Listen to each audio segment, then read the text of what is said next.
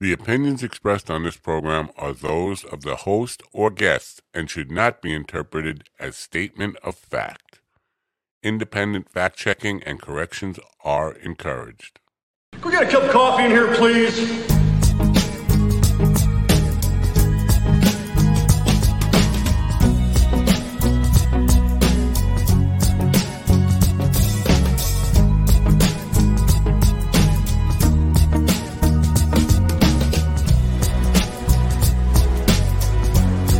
Geez, there's a lot of buttons to push now.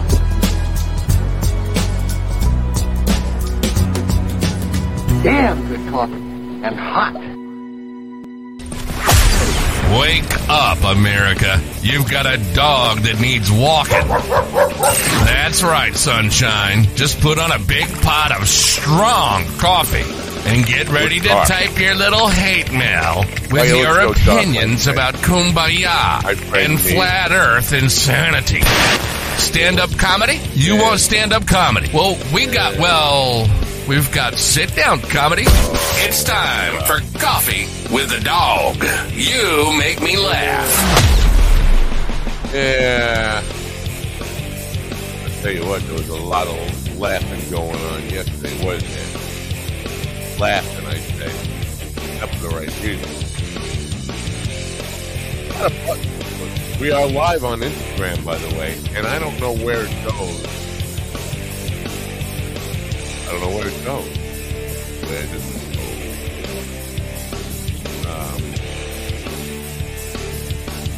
You know what? A little more fluffy.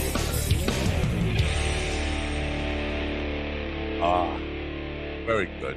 Very good. Mind Dog Coffee, which we're still in business, by the way. Get your coffee in time for next Christmas if you order today, and not the one Christmas coming up in a week or so. I don't know. Can you even see me over there on Instagram? I don't know. Or do we even fit in the, we do kind of. Yeah, they put you right in the middle of a, anyway, it's, good morning. It is, Tuesday, the worst day of the week. Mr. Pessimist here, who, terrible things just keep happening to me because of my attitude. It's Tuesday morning. December 19th, 2023. Hope you're having a wonderful day, despite my pessimism and bringing you just awful things just through my attitude and everything. Anyway, yesterday was quite an interesting day, don't you think? If you weren't here yesterday, let me backtrack, back you up here. Now, there was some talk. I got to be careful here about talking about what we talked about because I don't want to get untalked about and pulled down. There was some talk about making money on Facebook and a letter that a lot of people go around. And it's supposed to be an exclusive thing. Facebook sends around this letter asking you or inviting you to join their little challenge promotional nonsense. And what the goal of that is to get you to post constantly and live on Facebook, set up a creator account, link your bank account to that so that you can get paid for posting. And they tell you what kind of post they want to increase engagement and all that kind of stuff. And most people who do that, if you follow along with any of the stuff and you have a Meta Business Suite, you know that I'm one of those people who is constantly posting stuff, not necessarily personally. AI does a lot of it for me. A lot of it is automated. A lot of it is pre-scheduled and all that kind of stuff. But releasing content quite often. I have over 300 pages on Facebook. I'm constantly trying to manage and keep up with the algorithm. And I'm not doing it for money. But I am one of these content creators who get paid for posting content. Now, I will tell you, 14.7 million views over the last 6 months on Facebook on all 300 pages combined. I have made $2.37. Now, you get paid more for engagement and comments like that and stuff like that, but 14.7 million complete views. Now, a view is anytime it shows up in a feed. I get that. It's not a lot of engagement. You could just scroll past it, and that counts as a view. 14.7 million views, $2.37. And results may vary. You may get $2.38. But the amount of people who are making tens of thousands of dollars in a month, you can count on my dick. Short guy, in other words. So that was the discussion yesterday. Willie is under the impression that he's got money in the bank coming to him from Facebook at the end of, and I hope he does. I honestly, just because I say be careful about these things and not to spend the money before you actually have the money, doesn't mean I don't want him to have the money. I would love, listen, he could have bought his own podcast studio and I wouldn't have to buy it for him. I definitely want him to have the money. But got a little contentious with me saying, don't count your chickens. I said, don't be, well, you weren't a chicken farmer, and GD chimed in with, yeah, you shouldn't count your chickens before they hatch, and then went down that road. And then Willie really tried to kind of, when you want the law of attraction to be true, it's really hard to deal with people like me who say, you're not seeing the full picture here. And the law of attraction is fine, and this is where it falls apart for people. It's fine as long as you think about, if you think about positive things, man, good things will come your way. And it's the kumbaya of that. If it's a positive thing and it works for you, go with it. But here's where it falls apart, is when anytime somebody gives you pushback about it and you start to get a little agitated, all of a sudden, you're not responsible for things that come your way.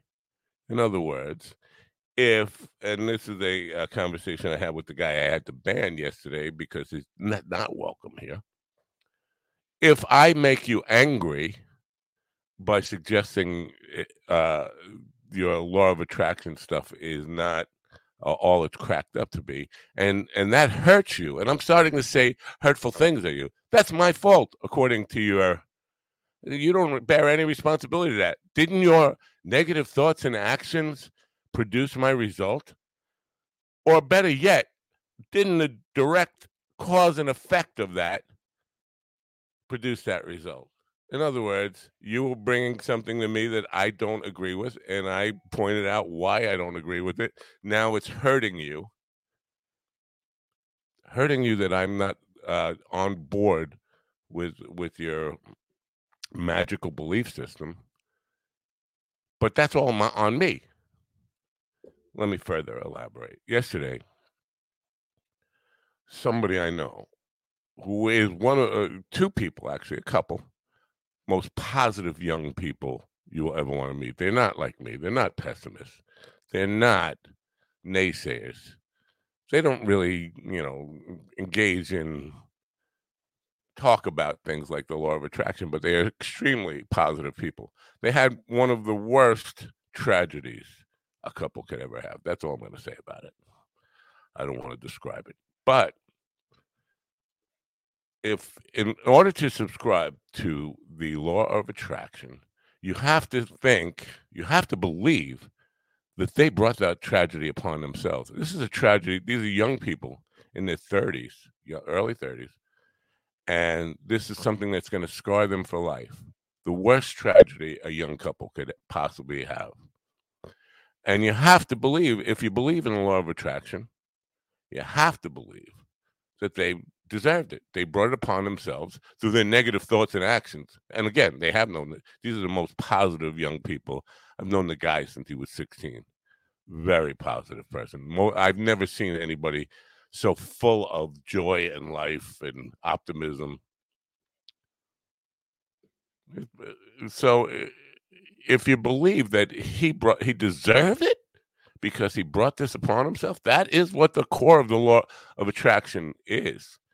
Now, a lot of people, because I asked on Facebook to believe in law of attraction, 3 or 4 people said yes. But then the follow-up is, do you believe that every tragedy is brought on by your own negative thoughts? And Kelly was the only one who responded to that. And she said no.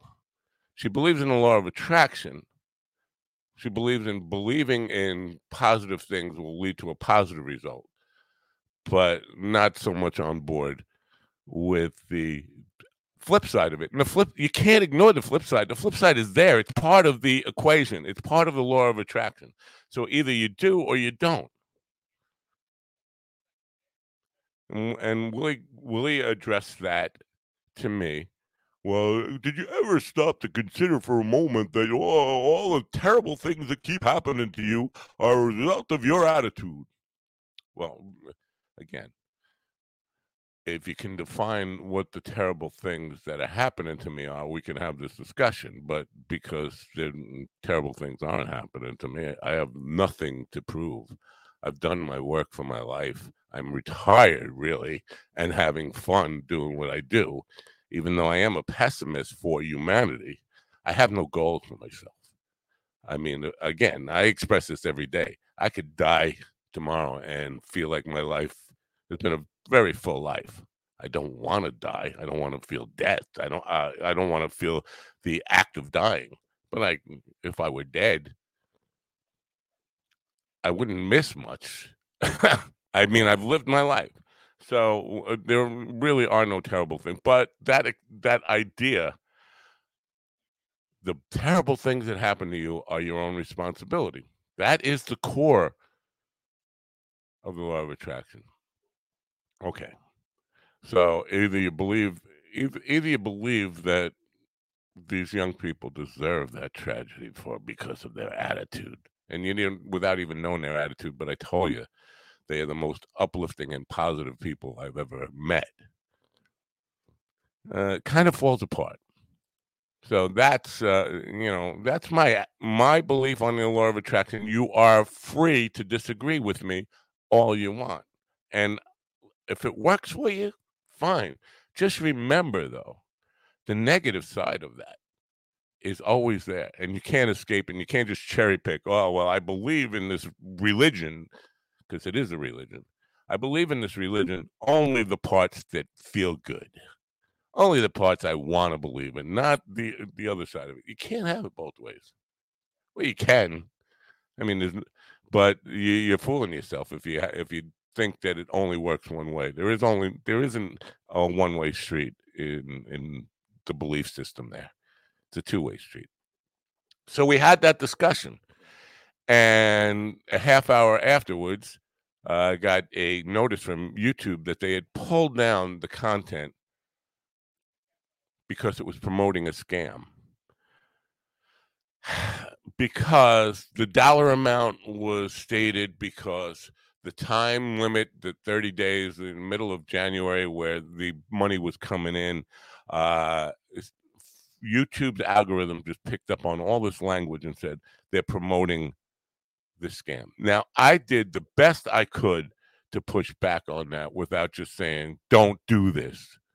But I did say, be careful about this.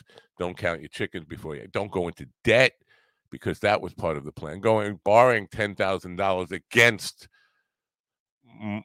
something that hadn't materialized yet, and saying it was imaginary money and all that, because it is.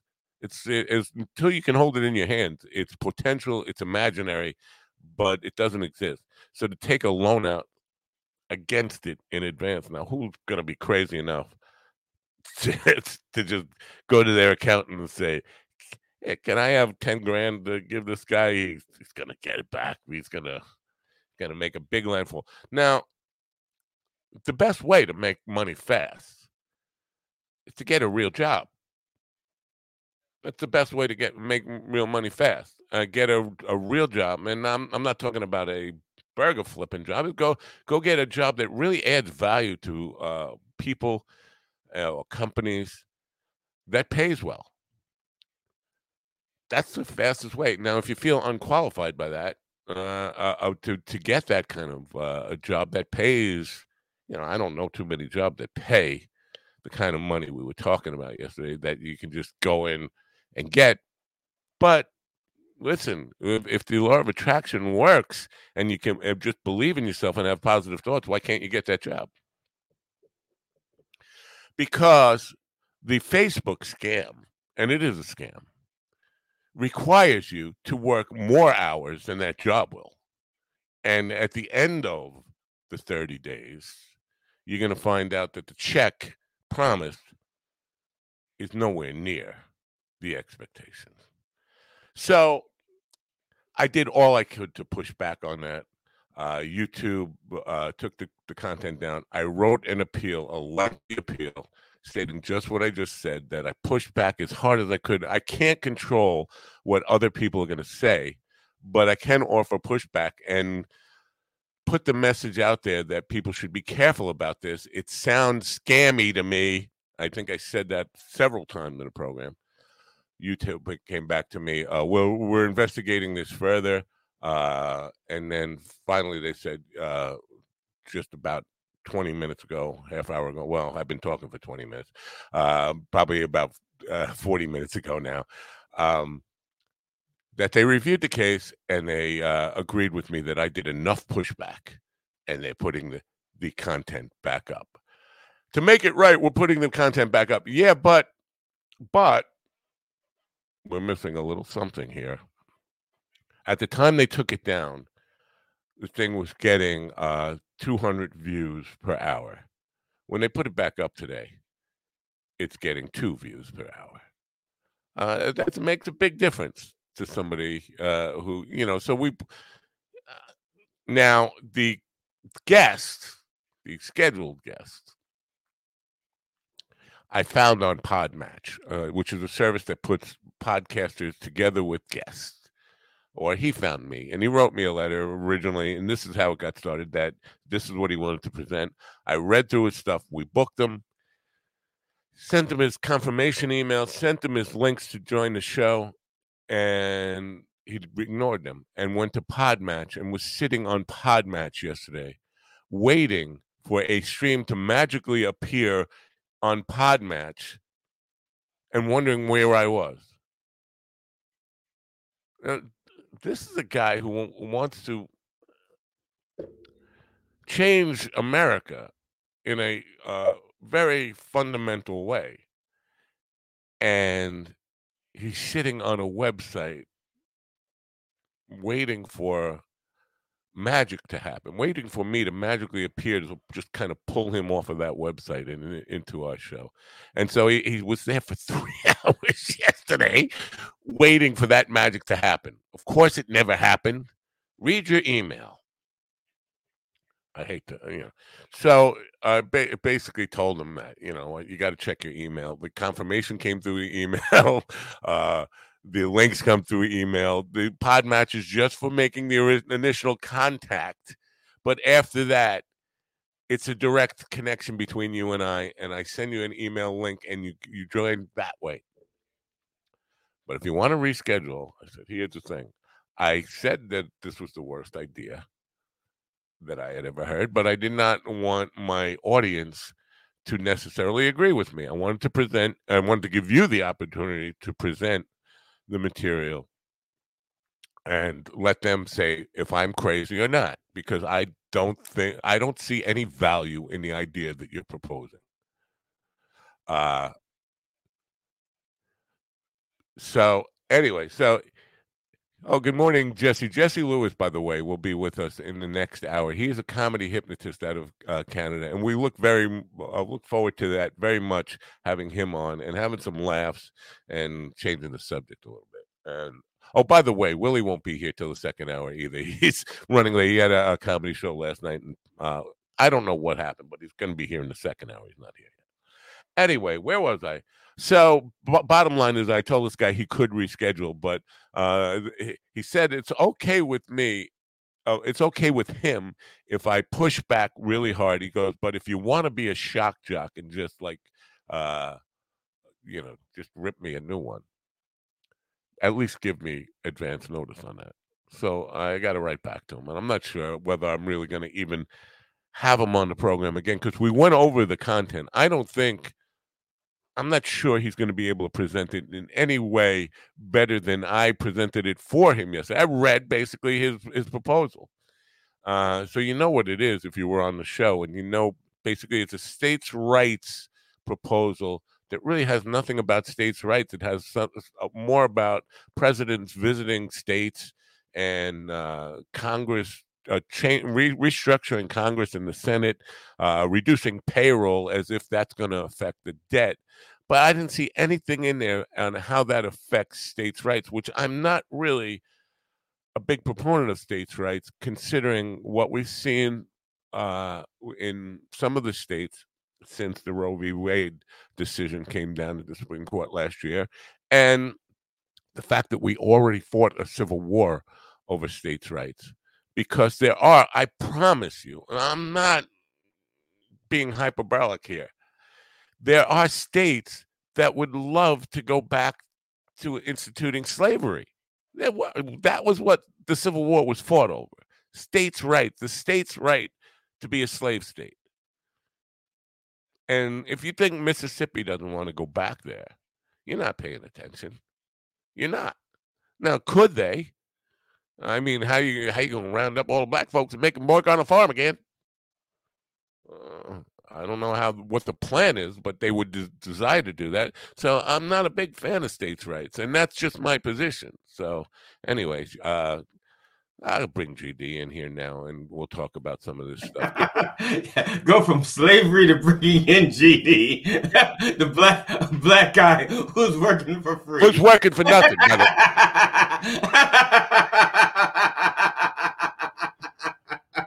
But I have to say, you are slacking on the cotton production, brother. That's because you have a rayon farm. What this is actually? Oh yeah, this is cotton shirt. I think can't get cotton from a rayon farm. Yeah, that's true. Well, go ahead. Go ahead. Look, Mind Dog Coffee. No matter what it is or who commenced it, I'm against it. Oh. Mind Dog Coffee. Oh, stealing a little from Groucho there. Well, that's appropriate, I guess. Borrowing, right? Borrowing from Groucho a little bit there.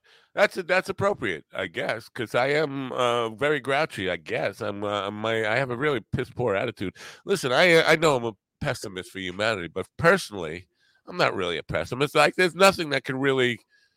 What do I got to lose? Yes. Well, I have nothing to be pessimistic about. Anyway.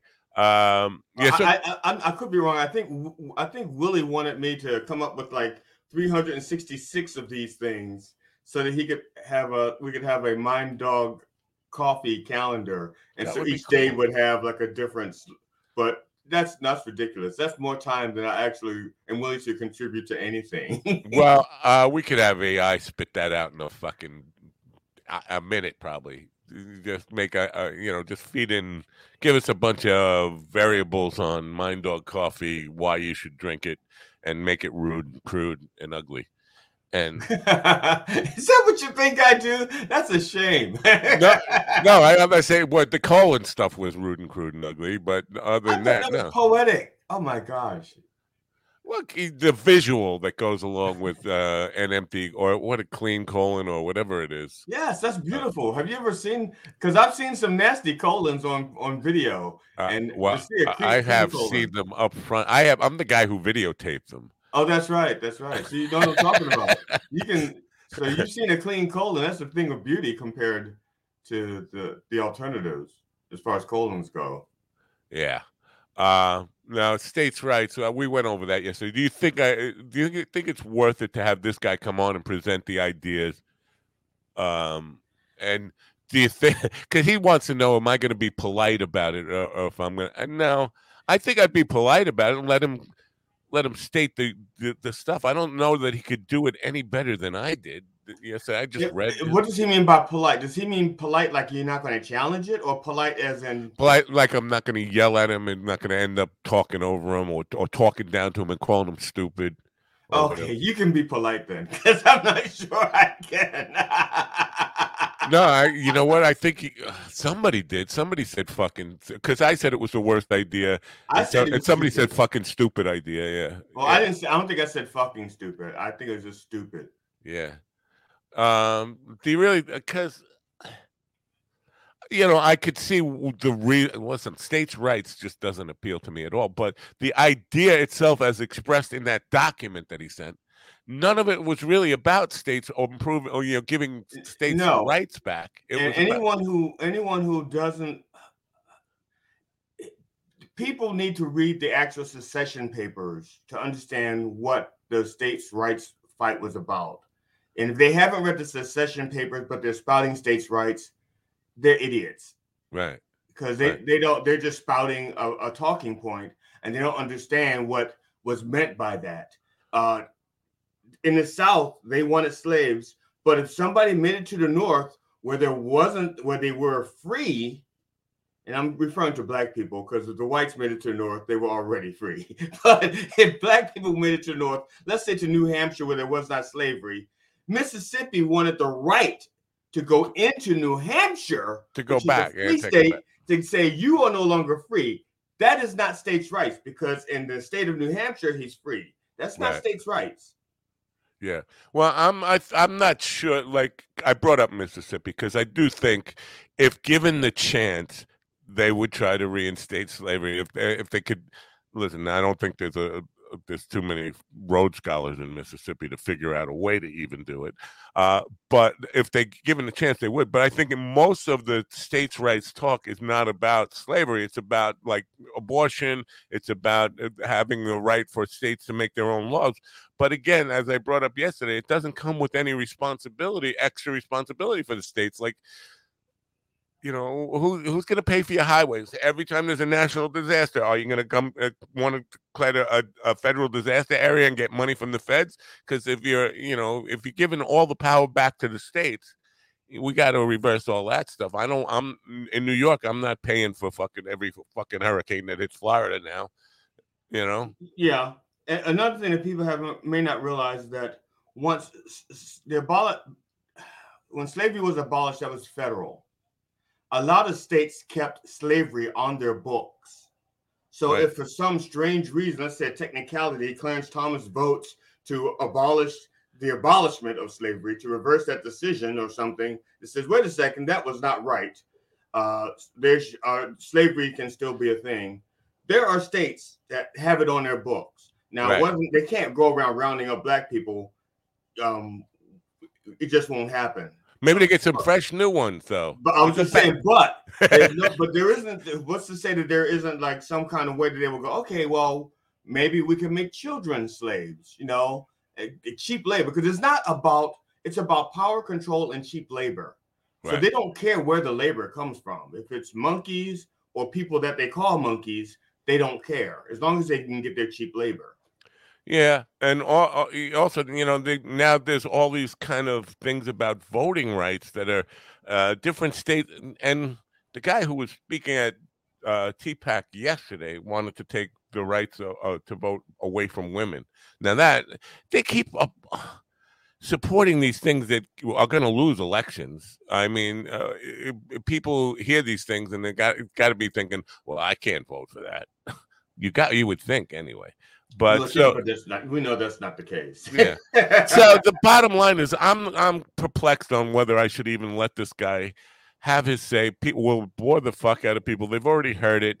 People probably already made up their minds, and I have made up my mind. And I made it clear to him that I've made up my mind that I don't like the idea that he's proposing. But I do feel like I kind of owe him the right to state it on his own and just back out and let him say it and let people draw their own conclusions, because I really, I'm an idiot. And so if anybody is just taking the discussion that you and I and Will had about it yesterday and thinking, well, they're right, without hearing his side, I feel like I've done him a disservice. So I got to let... The only thing that he could, as far as I'm concerned, the one thing he could add, I guess, is just tell us what we missed, because what it would fix. Because I don't see any solutions to anything that he's proposed. I don't see I don't. If he had everything he had, I don't see what it would fix. Yeah, the document didn't really express anything about states' rights. It expressed how to limit the number of senators, how to increase the number of House of Representatives, how to take money away from salaries for people, taking the buildings back and making them museums or all that kind of stuff, having the president visit every state and territory in that the United States owns, which means president would have to go to Guam. He would have to go to Virgin Islands. I mean, every place that Greenland, wherever the fuck we are, wherever we have a presence. Yeah. Now the funny thing is, he's got this thing where he says he has to visit for how long? Because there's only 52 weeks in a year. Right. We already have 50 states, and I don't know how many territories. So does he have to visit each one for an hour? Yeah. Flyover count. In 1979 or 80.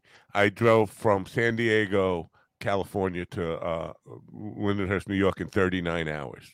But I probably hit 15 states along the way. Does that count? Right, that's it. Because when I was 17, drove from Maryland to California, but we drove like this because we went to like New York through Canada, back down to Michigan, to hit Texas.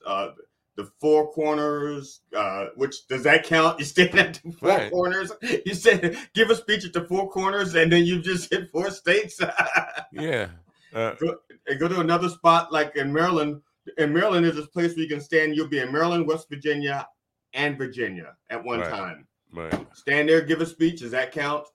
No. I don't. Is giving a speech what it's about, and how the fuck does that help restore states' rights that the president would have just visit? So he shows up. They're fucking talking anyway. If he had said he wanted to abolish, let's say the what's that thing called? The Electoral College. Yes, now that might encourage people to visit more states as opposed to visiting electoral votes. Because now you're trying to get an entire population on your side. That would do more to encourage than what he's proposing. Right. So I feel like, you know what, it might be a short segment. Maybe I just have him on to explain exactly how this affects states' rights. I will bite my tongue, let him say what he already knows that personally, even if he can explain it in a way that it does really restore rights to the states, I'm not for that idea. I think it's crazy.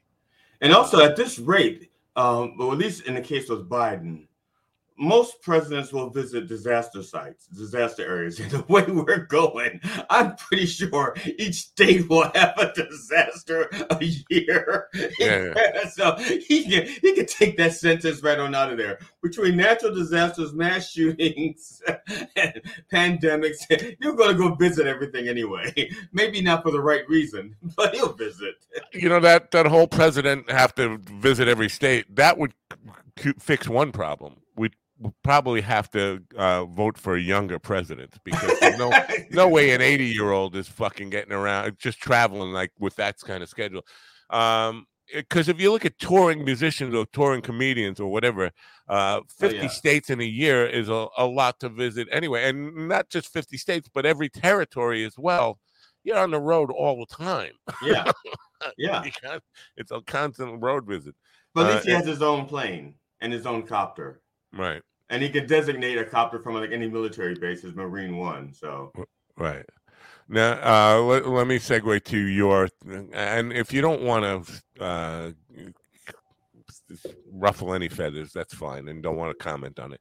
But this idea about the law of attraction going one way. If I believe in positive things and good things come my way, I believe in the law of attraction. But if anything negative happens to me, somebody else's fault. It ain't my fault. I didn't bring that upon myself. So even if you bring up the law of attraction with me and I'm against it and I give you pushback and it ends up in a heated argument, it always comes back to when I'm talking to these people. Why am I? It's all my energy that is going back to them. Well, didn't you manifest this in me? Didn't you? The anger that you're seeing from me. Didn't you manifest that? Because everything is a manifestation of our thoughts. The life we experience is a manifestation of our thoughts and all that kind of stuff. So what I'm giving you right now, you wanted that. You kind of created that, didn't you? What? It's so funny because when I was starting to be a minister, one of the principles that they talked about was the law of attraction, and that was like that was like really being drilled and put out there. Like, you know, you get what you put out there. You know, it was almost doctrine. And as I got a little bit older, I don't think there's such thing as a law of attraction. I think it's a law of preparedness and observation. Okay, and that is there's no secret. I want to be a comedian and I want to get booked for jobs, but I don't want to work too hard at it because I'm never going to have that result where it's going to be worth this, you know, killing myself to be famous. That's never going to happen, but I enjoy doing it. So I like to get booked. I can sit around and not be prepared as a comedian and hope somebody books me and sit in my room and do nothing. Or I can be prepared with good material or material that I think is good, and then keep my eyes open for opportunities, try to create opportunities. And when they come along, you know, notice it, be smart enough to notice it, brave enough to attempt it, and tactful enough not to fuck it up. Yeah. You know, but the other side of that is if you start to believe that everything is a manifestation of your thoughts, you get in a car accident, you can never be, it's never the other guy's fault. You can't go there and say, well, it's his fault. You must have wanted that. You must have brought that upon yourself in some way with all your negative thoughts and attitudes. Everything that happens is a result of your attitude and your thoughts and your belief systems. Well, then, you know, you fucking step in a puddle. You deserve that, man. That's what you brought upon yourself. You got to stop thinking like it's a very Tom Segura ideology. It basically, you know, everything that happens to you, good and bad, you deserve, and you should be happy to have it because you created that for yourself. It's really bizarre. When I was in high school, we had a friend. He was actually a media specialist.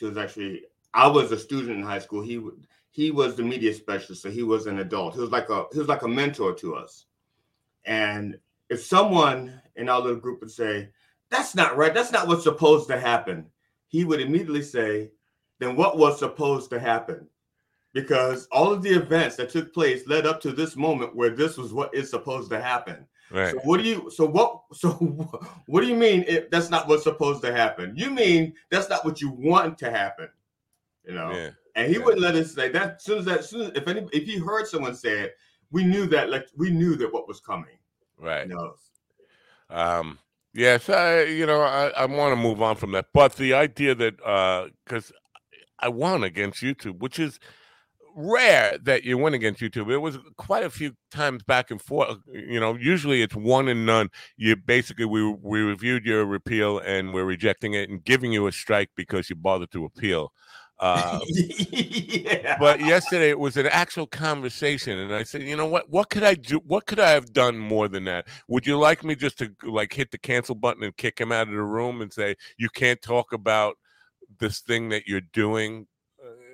I mean, what they want me to do? And they at the end of it, after further review, you're right. You did not violate our terms. So I was like, wow, that's something. YouTube's it's getting growing better because I used to get those things. I mean, I had been on probation so many times that I gave up. I gave up. I just stopped fighting. It's like I'm just going to do what I'm going to do because fuck it. I don't even know how many strikes I got now. If it were a baseball game, I would have lost 2 games in a row just on strikeouts. Right.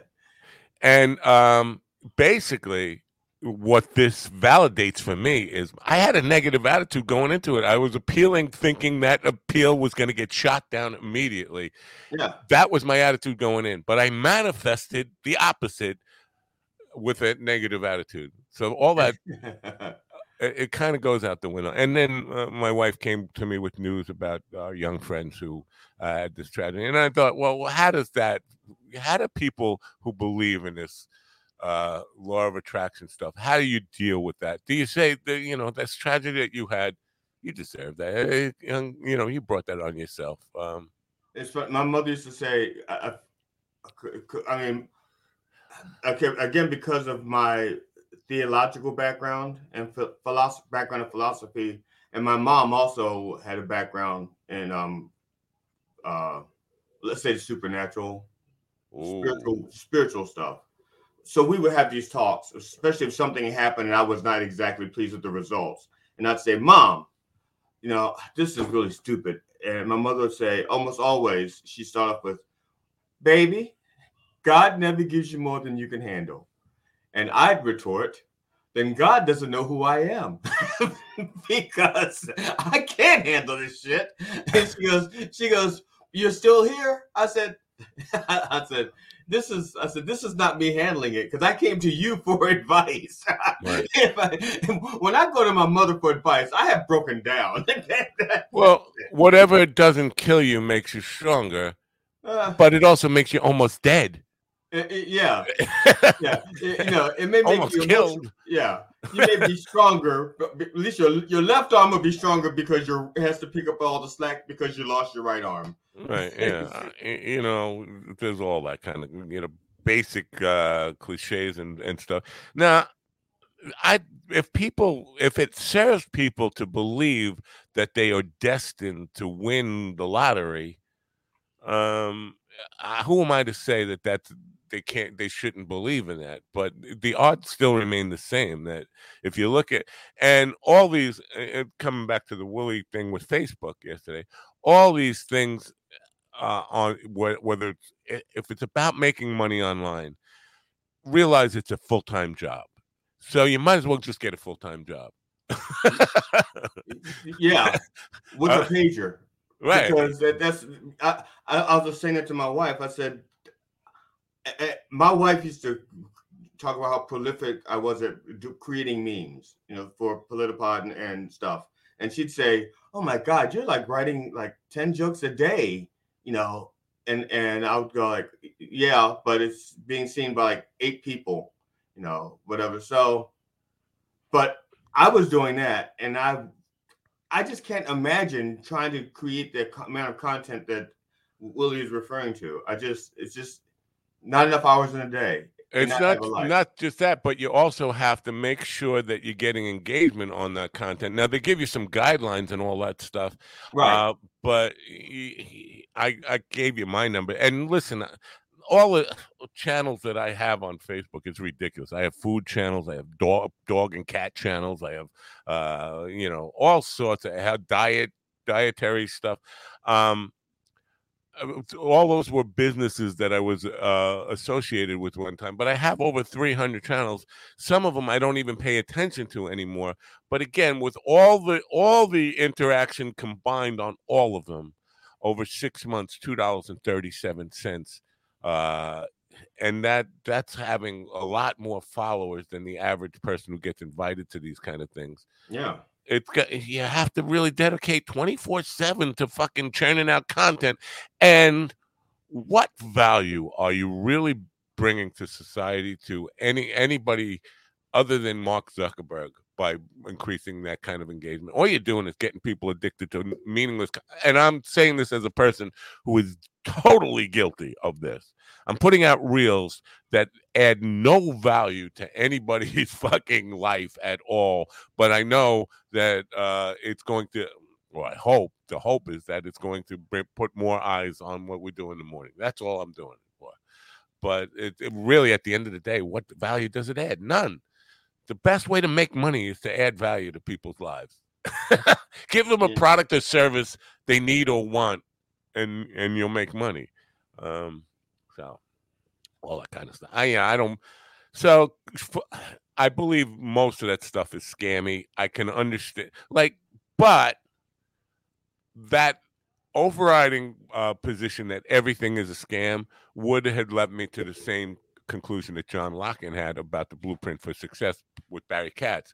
Now, after I was open-minded enough to check out the Barry Katz stuff, there is a great deal of quality value content there that is absolutely free and no push to kind of upsell you on anything.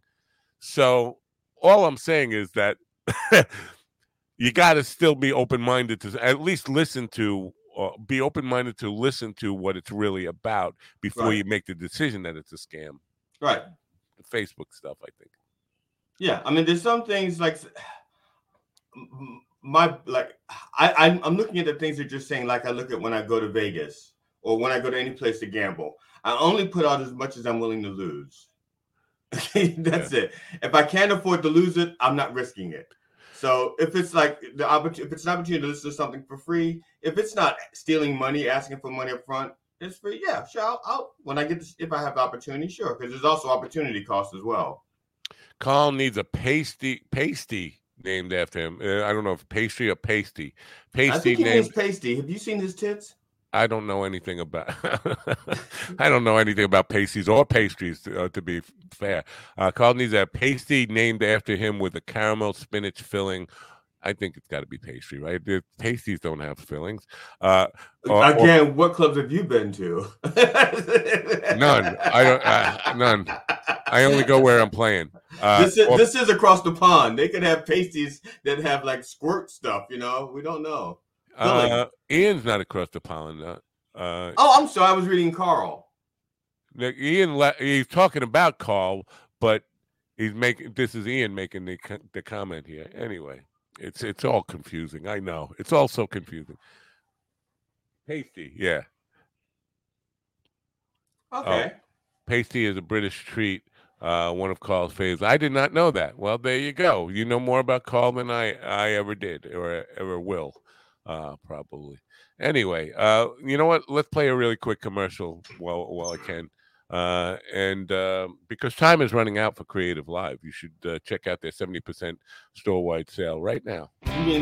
It's time to unleash your creative excellence.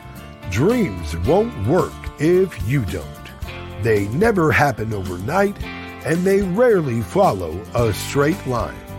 Excellence is a result of the hustle, consistently pushing to do better. And success looks different for everyone. CreativeLive.com charts paths and tailors content for students, but they also encourage independent thinking and exploration. Go outside of your comfort zone. Who knows, you might actually like it. Right now, you can get up to 70% off through this exclusive offer for Coffee with the Dog. CreativeLive.com has site-wide sale for Coffee with the Dog listeners. Save up to 70% off. Go to MindDogTV.com and click on the link on the homepage now. This blank screen is brought to you by Carl's Hotel Room. Carl's Hotel Room. Go in it. Do live streams without him realizing you're going to do a live stream from there. Like Carl's Hotel Room. We leave the light off for you. Yeah. Oh, Tom Bodette. We remember Tom Bodette. Yeah. We'll leave a light on for you. Yesterday in the comments, Mike Shavola, and he wrote something that I'm not sure what it was referencing, because we were all over the map yesterday, and I was talking political stuff, and I was talking about the Republican desire for a theocracy, and I think that's what he commented on. He said, "I don't think it was so much about the religion. They view the opposition." I know what it was. He was referring to that guy, Mike Shavola. No, he was referring to the guy who was like who visited Trump. He's like a white. Nick Fuentes. Right, he was referring to him because he was talking about. Wasn't he the one that was saying he wants to kill? He wants to stop by killing the Jews on day one, annihilate all the non-Jews. Right. He was saying he doesn't think that's about religion. It's more about patriotism. I think that's my understanding. Well, I don't know. I wonder if he's here today to clarify. I don't see how you could read that as any other way than about the religion. But that whole statement about patriotism, what does patriotism mean? Because the opposition is not just Democrats, even though there are lots of Democrats who I would call patriots. They're lifelong military people, or people who have given their life to service of the country, I would call them patriots, even if you disagree with their politics. The idea of being loyal to the country or serving the country, I don't know how you can question that. But to say that the Republican Party it thinks the opposition is all unpatriotic and it's not about religion, you'd have to ignore the fact that at least half of them in Congress now, in the House of Representatives anyway, have called for a biblical citizenship test. The Speaker of the House has said plain out that he wants Christianity to be the religion of the United States of America, and so all their statements put together, I don't think you can deny in any way, if you're really paying attention to what they're saying, that the goal is theocracy and it's Christian nationalism. Right. So, but it's to say that they think the opposition to Trump, now not the opposition to the Republican Party, this is the opposition to Trump, is all unpatriotic. You're talking about Adam Kinzinger, who was a Republican until they kicked him out because he was opposed to Trump. But he served in two active duty deployments, and I don't think you can question his patriotism. General Miley, who is opposed to Trump, if you're going to question his patriotism, you got a lot to prove on your own side on that. And Lindsey Graham was a jack officer, a jack off, sir. He jack off. Matt said, as long as you are Catholic, you could be part of the mission. I was simply saying, I don't know, it was about religion. I did not say that about the Catholic being part of it. No. First of all, Catholics and Christians, that's a whole... same breed. Yeah, it's not the same. Born-again Christians, the people who want the biblical citizenship test are not Catholic at all. And they're not even adhering to the words of Jesus, the teachings of Jesus. Right. And people like Marjorie Taylor Greene and Boebert and Johnson and the people who are calling for they are against the Catholic Church. They hate the Pope, and you can see why. The Pope is pretty liberal. He just, he just allowed. He just said that gay same-sex marriage can be blessed. Yeah. So there is no connection in my mind between Catholicism and the militia. That's just not a thing. But I do think, probably if you missed last week where I was talking about Rudy and the connection to the Catholic Church in Rockville Center, and that church's head guy, Al Placa, connected to the Long Island serial killer. I think the Catholic Church has a whole lot of problems that don't involve necessarily Trumpism, politics, any of that kind of stuff. It's more priest fucking little boys playing hide the priest type of thing. Their problem. So that the projection of the pedophilia part of it by the people who aligned with the Catholic Church is pretty fucking laughable.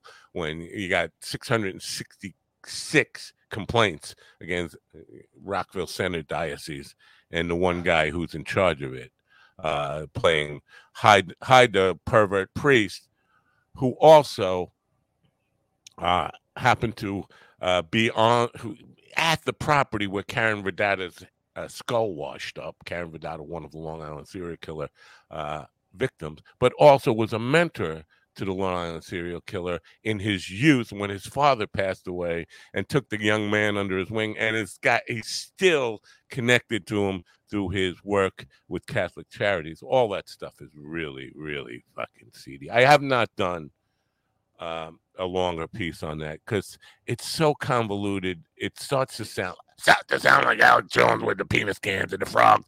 Frogs can change their sex, and they want to make people be able to change their sex. Like, so you put a liner in the Pepsi can, and then make your penis small. Like your daddy's penis was 12 inches long. Your penis, your grandpa's penis was 12 inches long. Your daddy was 6 inches long. Your penis is only going to be 6 inches long because of Pepsi can.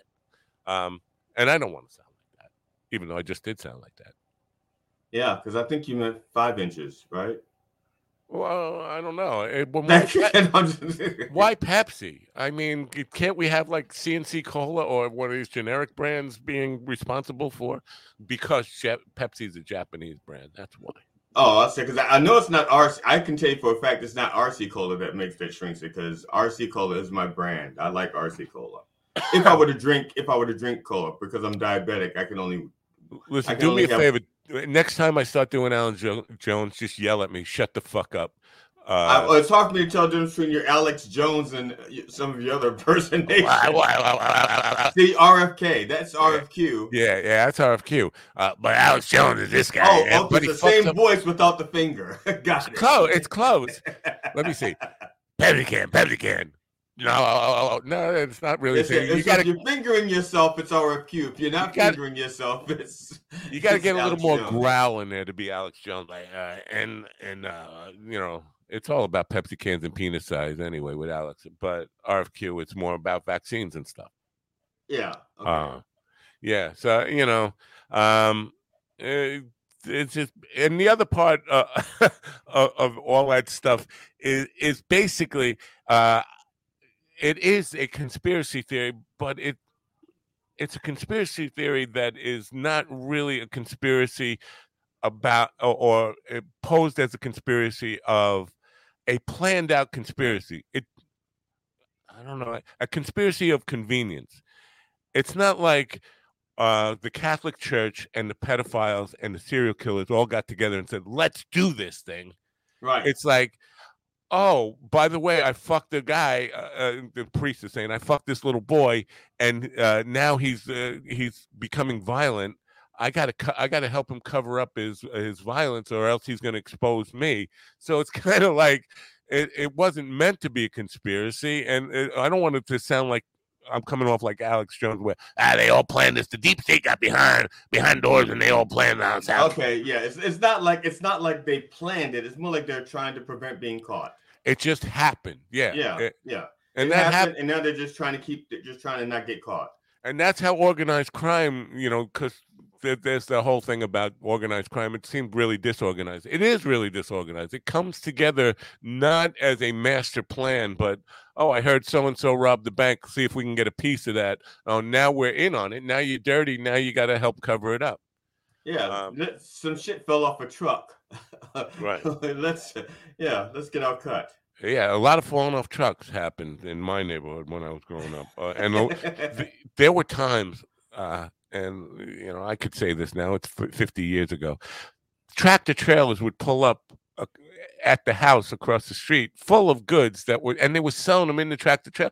They would park, and cops would drive down the block, see the tractor trailer there, just keep, you know, whatever they were paid off, I guess, but not pay any attention to it, and buying washers, dryers, anything, coats, electronics, all that kind of stuff out of the back of a semi that was just parked there until they emptied it out. You know, it was hijacked, but that happened all the time, and nobody made a big deal of it. So yeah, organized crime, and that conspiracy. People, because Rudy has been in the news a lot lately with this $148 million judgment against him. And he still won't keep his fucking mouth shut. Right. Yeah. Well, but the thing is, nobody is talking about Al Placa. This is a 60-year relationship Rudy has had with this guy who is the biggest pedophile the planet has ever known. And I say that not knowing how many pedophiles are really out there, but 3,714. No, I'm just kidding. No, 37,147,912. Okay. Well, he's number one, by the way. But I'm sorry, that's in Dubai. That's just in Dubai. He was like the godfather of pedophile priests and wrote the manifesto for the Catholic Church to avoid getting punished over all these pedophiles. And then basically he was the one moving the ones around. And then the kicker is when they got a judgment for whatever it was, $2 billion from all a class action judgment from all these kids who now young men who had been raped by Catholic priests. They declared bankruptcy, and the courts bought that. It's like, wait a minute. This church is tied to the Vatican. They can never be bankrupt. They are the richest entity on the planet. How can maybe they? It's like a franchise where the Vatican says, "Okay, we will take money from you, but we won't give money to you because it's like a franchise." Yeah, that's exactly what it's like. But the Rockville Center Diocese, by the way, is like probably the worst offender. I can't say I know this for a fact, but you would think with 666 complaints or actual lawsuits against them, plaintiffs, and 16 priests who were convicted. That's a lot for one parish. Now, you may not know this, but does that parish, is the number of parishioners gone up or gone down over? I guess it's gone down over the years because a lot of people left because of COVID never came back. So I guess that's not a good. Never mind, because we don't. It's a parish that is really. You talk about franchises. It's a parish that covers all of Long Island. So it's in one town in Long Island that is near the Brooklyn-Queens border of Long Island, but it basically covers every town on Long Island. So it's not like parishioners, every parish, and probably. I'm just going to take a shot in the dark here. 90 churches affiliated in different communities that are all under this one parish. So to count the number of parishioners and all that kind of stuff, Catholic Church probably has dropped off in participation a lot over the years because they're so fucking strict. But right. I don't know. I don't know if COVID killed them at all. I don't think so. It'd be interesting to know, but still altar boys getting raped. I'm sure of it. Still altar boys getting raped in Long Island parishes. The problem is we kind of think of it as just pedophile homosexual priests. These guys are pervs all the way down the line. The Karen Vidata victim of the Long Island serial killer, she was at a swingers party, last seen alive at a swingers party at Rex Uriman's house, with priests and other people were having sex with both. It was all around free-for-all orgy, and his wife was involved and all. That's the one where I said we do know that she's involved somehow because we have an eyewitness who put her having graphic sex in graphic detail, described in graphic detail the sex she was having across the board at this water. Now, she tried to escape, and there was a New York City cop who John Ray has not identified yet, a New York City cop who witnessed this girl desperately trying to get her. She ran outside naked saying they're going to kill me and all this kind of stuff, and they just left her there. And then her legs washed up on fire, her skull washed up. Her legs Is washed that cop up. washed up? No, the cop was still working as far as John Ray was, and why he's reluctant to name the guy. But her legs washed up at Tobay Beach. Her skull washed up on Fire Island on Rudy Giuliani's property, where Al Placa was staying. I mean, is it just like lottery? Are the chances of that just like getting hit by an asteroid? It's like on the head, you being the only person to get hit on the head with a single asteroid. That's the kind of odds we're talking about here.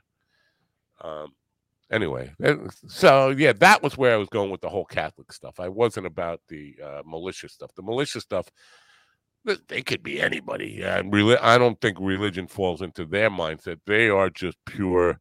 We got to take America back by force, people, and they don't care who they shoot. They just in the beginning they won't, but eventually they'll weed out. They'll want more purists toward the end.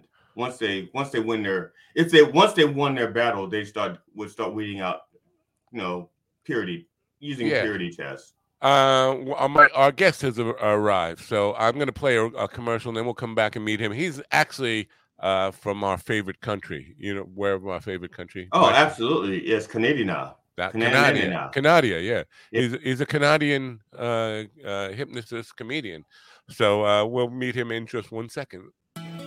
With humble East Coast beginnings in 2015, Daily High Club is the premier destination for glass water pipes, vaporizers, and consumption accessories. If you're looking to elevate your smoking game to the next level, you're in the right place. With over 1 million top quality smoking products sold, and with a growing base of over 10,000 monthly subscribers worldwide, we deliver the ultimate smoking experience. But Daily High Club is not just another retailer. We're lovers of the smoking scene ourselves, working with giants like Tommy Chong, Snoop Dogg, Chanel West Coast, and more. Ready to join the Daily High Club? Let our experts curate your collection with our awesome El Primo monthly subscription box. Or grab one of our fun and unique pieces from our smoke shop. Get started today. Visit minddogtv.com and click on the banner on the homepage.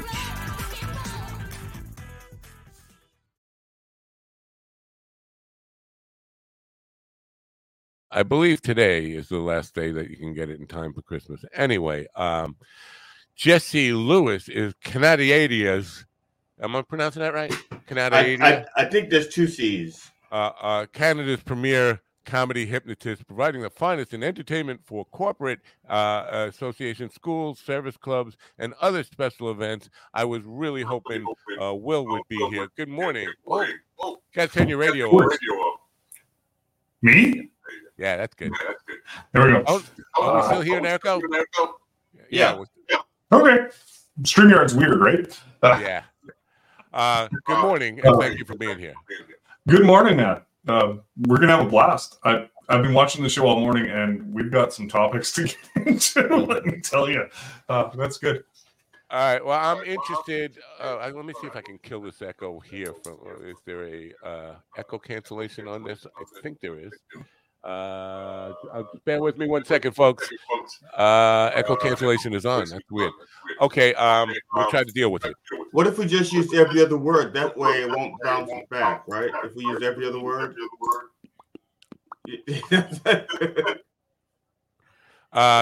Jesse, any chance you can put on headphones? 30 seconds. I'll be right back. Okay. We'll hold down the fort till you get back. Yeah, that's what we do. We do fort holding. Fort holding. Yeah. Well, welcome to Fort Holding, folks. Now, Ian said that parish will perish. I think he meant perish, right? Right. I was hoping Willie would be here because I really wanted Jesse to make Willie cluck like a chicken. Comedy hypnotist. Now, he works clean, so it's not. Yeah. If I were doing that, I would not work clean.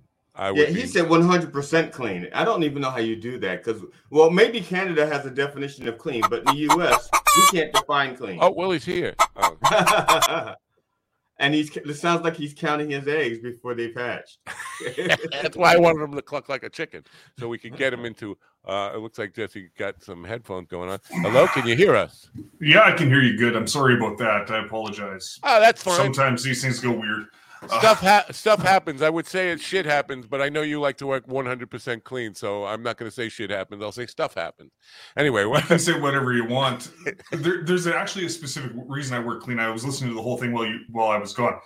The reason I work clean is because corporate shows pay about 15 times as much as bar shows. I understand. So that's why I work clean. Totally get it. Yeah. So I totally get it, and I get the benefits of corporate work. And anybody who doesn't cash in on that is probably leaving an awful lot of money on the table. So good. Well, the way I figure, I can make 10 grand in a night, or I can make $1,000. Like it's a no brainer for me. Really. My scale goes a little bit more drastic than that. It's like you can make $75 to $100 a night, or you can make like $10,000 a night. I would always take, because I'm pretty good at math when it comes to this kind of stuff. I would go for the bigger number. That's it. It's just safer, right? And it may not be quite as fun as making somebody give a sucker a blowjob or something on stage, but they do that. They do that in Vegas, Right? But And corporates do that anyway. You got to keep those. Corporations do that anyway. That's called the ladder. That's So they don't need you. That's the corporate ladder. Yeah. That's exactly it. That's exactly. So, it. what part of Canada are you in? I'm in Saskatchewan, almost the least populated part. We're the Wyoming of Canada. It's a middle of nowhere. Wow. So you got to travel pretty Yeah. far for work, right? If there's nothing in Saskatchewan. I travel from Toronto to Vancouver, basically. So Americans generally, when I talk to them, don't know that much about Canada. So basically, Vancouver Michigan is to California. Yeah, Vancouver is like way over here. Yeah, that's a lot of space. Yeah, it's by Seattle. Yeah. Yep. Yeah. So, yeah, well, you're absolutely right. Americans don't know anything about Canada. I would say, when we come to provinces, I could probably name two. One of which you just I learned. was going to say, he can name one city in one province, and that city is in that province. Right. Okay. Toronto's in Ottawa, right? Ontario. Ottawa's in. Is Ottawa in Ontario as well? Am I wrong? It's in Ontario as well. That's our capital. All right. So we had a comedian on, Vinny Vanilli, who was going back and forth, and he's from Canada. And even he was doing people on the street interviews, and even people in Canada couldn't name how many provinces there were and all that kind of stuff. It's just interesting. Canada is really overlooked. And Tommy Chong is from Vancouver. Right. Yep. Yes, he is. Now, Montreal is different. You mentioned Toronto to Vancouver. Montreal is kind of French. It's more French than English, right?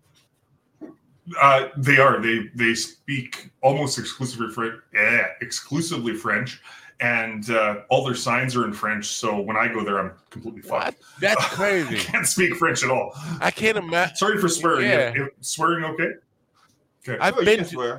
I've been to Montreal for a weekend, and I've been to Toronto for a weekend, but never left the hotels in Montreal, so I really don't know much about the culture there. So Montreal has the best strippers on earth. It really does.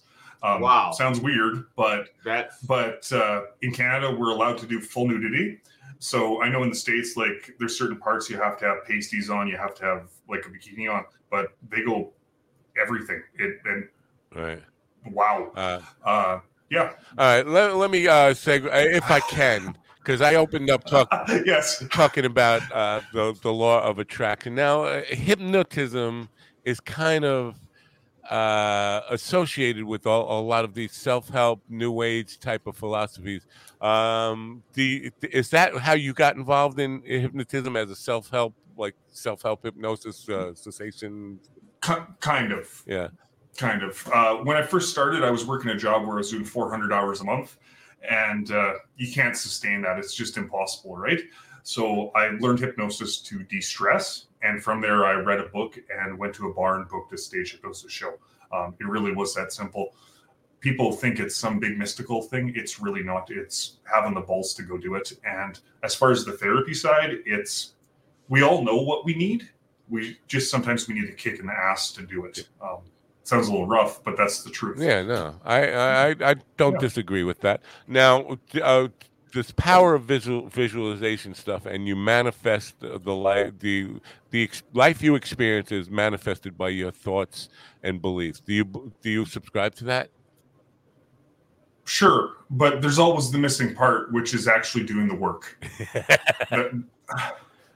But so if tragedy happens, is it your fault? If a tragedy happens to somebody, did they deserve that because their attitude and beliefs brought that into their life? Okay, so the answer is yes and no. If tragedy is happening because you're too lazy to take action on the opportunities, like, I apologize. What was the other gentleman's name? Like he was saying. Will? Yes, Will. Like Will was saying, if you're not going to take action on opportunities that are presented to you, he was referring to me. Then I was talking about earlier. Yes. That's GD. Yeah. We don't need his name, do we? Okay. It's the guy.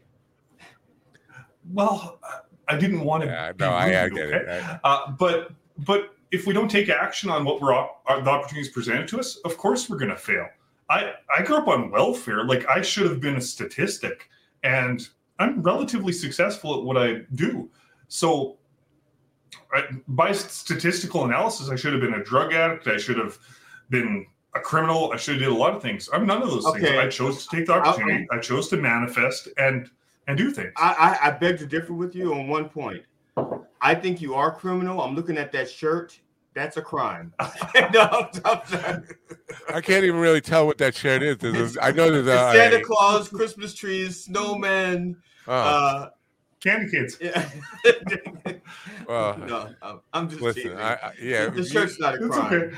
We are not Joan Rivers here of the fashion police in any way. What are you wearing? Who are you wearing? But Santa. so my biggest problem with all this stuff is like, and when a tragedy happens, say, I'm trying to really avoid talking about something, but say somebody has a death in their family. Did they deserve that? Did they bring that like a sudden death, murder, let's say? And murder. Yeah, and it happens to somebody you're very close to. Did you manifest that into your life? I don't believe so. I think there's things that we can control in our life, and I think there's things we can't control. I'm going to equate this back to hypnosis. So one of the things that hypnosis works for is erectile dysfunction. Now, there's organic erectile dysfunction and there's inorganic erectile dysfunction, which means a psychological problem. So if I use that as a basis, I can't do anything about what nature is, but I can do stuff about what I actually have control over. Being murdered, you don't generally have control over, sure, where you live, blah, blah, blah, that type of stuff. But you generally don't have control over other people's actual actions. You only have control over your own actions. And through those actions, you can theoretically manifest bigger and better things, theoretically. Right. It's like a comedian. If you're always at the same dive bar all the time, you can't expect to get booked for big corporate gigs. Same is true for me. If I'm going to a bar and I'm doing a dirty show, that completely takes me out of the corporate world. Fair enough. So I manifest where I can go, right? No, I get it. And that I definitely believe that you can visualize and create a goal for yourself, and that will help you move towards that goal in positive, constructive ways. So I believe in all that stuff. It's just when it comes down to the magical thinking part of the law of attraction is where it really gets really rejectionable for me and objectionable for me, is that, we go too far in what our minds can create and believe that everything that happens to us is a manifestation of our thoughts and beliefs. And that's not always the case. There are definitely exceptions, as we just mentioned. So thank you for that. Now, coming to your comedy act and hypnosis, when I was going to ask if Will was here today, I was going to ask you to make him cluck like a chicken. That's got to be number one on the request list, right? The thing is, most hypnotists haven't done that since the 70s. It's crazy how long that has persisted. And really, is it even that funny? No. Like, I get it, but... Stop. Were chickens complaining about cultural appropriation? I don't think so. The other one I get is, can you hypnotize my wife to do things in bed? And it's like, why would your wife want to do you in the first place? Talk about manifestation there. Forget about in bed. Can you hypnotize her to cook? Yeah, exactly. Get her to do anything. Yeah. No, so I'm going to get in trouble. So now, what would be the number one? Like, do you get requests, or you just go out there and do a prepared act? So it's semi-prepared, right? So hypnosis, all it really is the hypnotist has the balls to go up there and do it, and the audience is basically improv actors. That's really all it is, and they follow suggestions on stage. There's a hypnosis part of it, getting people to actually go into the yes set. But the number one thing that I do, there's a couple. And because of the age we live in, I actually can't do one anymore. And it's pregnant men. I get a unicorn to explode in their imagination. It impregnates them through. It's weird. Yeah, it's like an acid trip. But they imagine they've been impregnated by a unicorn by it exploding and breathing the unicorn dust in, and then they have a unicorn baby. And because of the day we live in now, with everything being so politically correct, I can't actually do that skit anymore because it specifically targets the men. Wow. And we live in a really weird world where that's not allowed anymore. But that was my favorite skit, right? What is more funny to a mother than watching her husband be forced to give birth to a 200-pound unicorn, right? And what's worse, the world needs more unicorns. Where are we going to get them if the men don't have them? Well, that's the point of the whole show is they can't breed unless they explode and get men pregnant. So how else are they going to make babies? Wow. Canada is a terrible place to live because we can still do that in the U.S. You need to come down here and impregnate some men with unicorns. All right, I'm going to ask questions as if I were a complete novice on this and don't understand hypnosis. It's okay. Now, because suggestibility varies between people, and generally in hypnosis, you want in training in hypnosis when you're getting started, there are things you can do to promote that. There are little things, examples you can give along the way to increase suggestibility, or at least determine somebody's suggestibility. How do you do that from stage, especially walking in cold? Because we've had a comedy hypnotist on before who said he basically does, his inductions are so fast he can take anybody out of the audience and just have them under his spell in a matter of seconds. Do you do any kind of preconditioning tests or any of that kind of stuff to start with? So the answer is yes. I do lots of things, and I'm going to throw a plug in. Go over to my TikTok, Hypnotist Jesse Lewis, and there's a bunch of tests that you can do. There's the magnetic fingers, there's magnetic hands where your hands come together, and that's basically what you do. You go up and you do what's called a pre-test, and that tells you who's suggestible or not, and those are the people you pick. I'm not the world's fastest hypnotist. I take about 6 minutes to put people into trance, into hypnosis, because I think that's a theatrical part of the show. And that process has been there for a long, long time. It's like a warm-up comedy act. It's like a monologue, right? So you take that 10 minutes, you get them into hypnosis, they see the process of hypnosis. It's kind of a ritual. And then people expect people to do stupid things.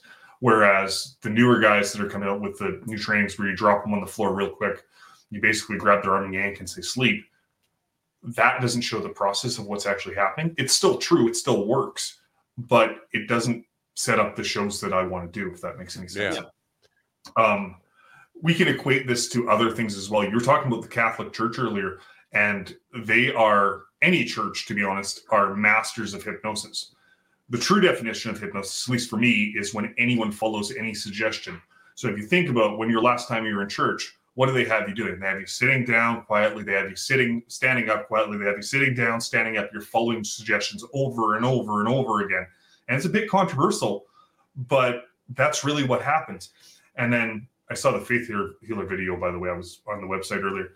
And if you look at how that works, so if you've been standing up, sitting down, stand up, sing a song, now pray to this figure, God. Right.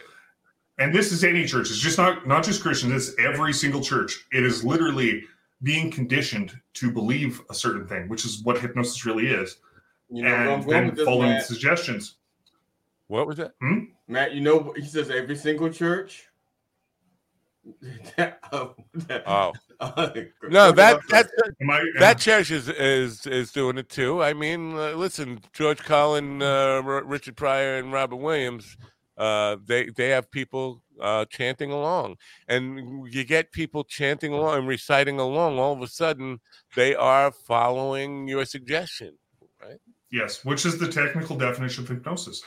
And then once that has happened, it is not hard to put an unbelievable suggestion that people normally wouldn't follow into somebody's head that they then do follow. It's weird how it works, but the faith healers all work like this. Every single one of them. They literally hypnotize people, whether they believe they're doing it or not, whether they know they're doing it or not. And that's what happens. Right. So, sorry if I didn't explain that very well, but it really is how hypnosis works. There is a real tricky line between using these kind of things for a positive thing or a negative influence on people. And sometimes I'm not sure of the practitioner is aware of their own intents in doing this stuff, because it can be ego boosting, it can be ego inflating, whatever it is. It can be like seductive to when you realize that people are following you, that you have power over them. So I'm thinking of people like Jim Jones. I don't necessarily think he started out as an evil bastard, but the more he was able to manipulate people, the more seductive it became, right? Or do you buy into that at all? I do. If you look at any of the televangelists, they start out with very grassroots. Most of them were very poor growing up, and they slowly build up this following based on what they've been taught, and they may not know what they're actually doing. But I want you to look at, when they do the big faith healing, they slap them in the forehead and the whole crowd goes down. You ever watch those videos? Now, what is the difference between that and me saying sleep now and my whole group of volunteers going right up? There's no difference. It's semantics, and it's the words we use. And collection plates. Literally it. There's a collection plate involved also. Yeah. That's absolutely true. Another example of this, if you really want to get into it, is listen to how, I'm going to bring politics into it, but it's on both sides. But the really evident one was Brock. When he was speaking, he would talk. Yes, we can. And then he'd do 3 more words, 4 more words. Clinton was really good at this. And it's talking in a very specific way that is very hypnotizing. It gets people to say, yes, yes, yes, in their head. That's really what hypnosis is, getting into that yes set and following along. And then when an unbelievable thing comes, or something that you wouldn't necessarily want specifically, you still say yes to it because you've been saying yes, yes, yes all along. Right. And you just don't disagree with it. So it's really weird how some of this works. So part of the mantra of people talking about hypnosis is say you can't get people to do anything that is against their nature, that they really don't want to do. And I think that is based on short-term immediacy. But I think if you condition people for long enough, you can change what they are willing to do. I'm talking about like a Manchurian Candidate thing, or kind of. Yes. You can get people to do things that would be really objectionable to them now, but 2 years later, or after enough period of time of conditioning, you can affect those beliefs and what they're willing to do under hypnosis. Would you agree with that?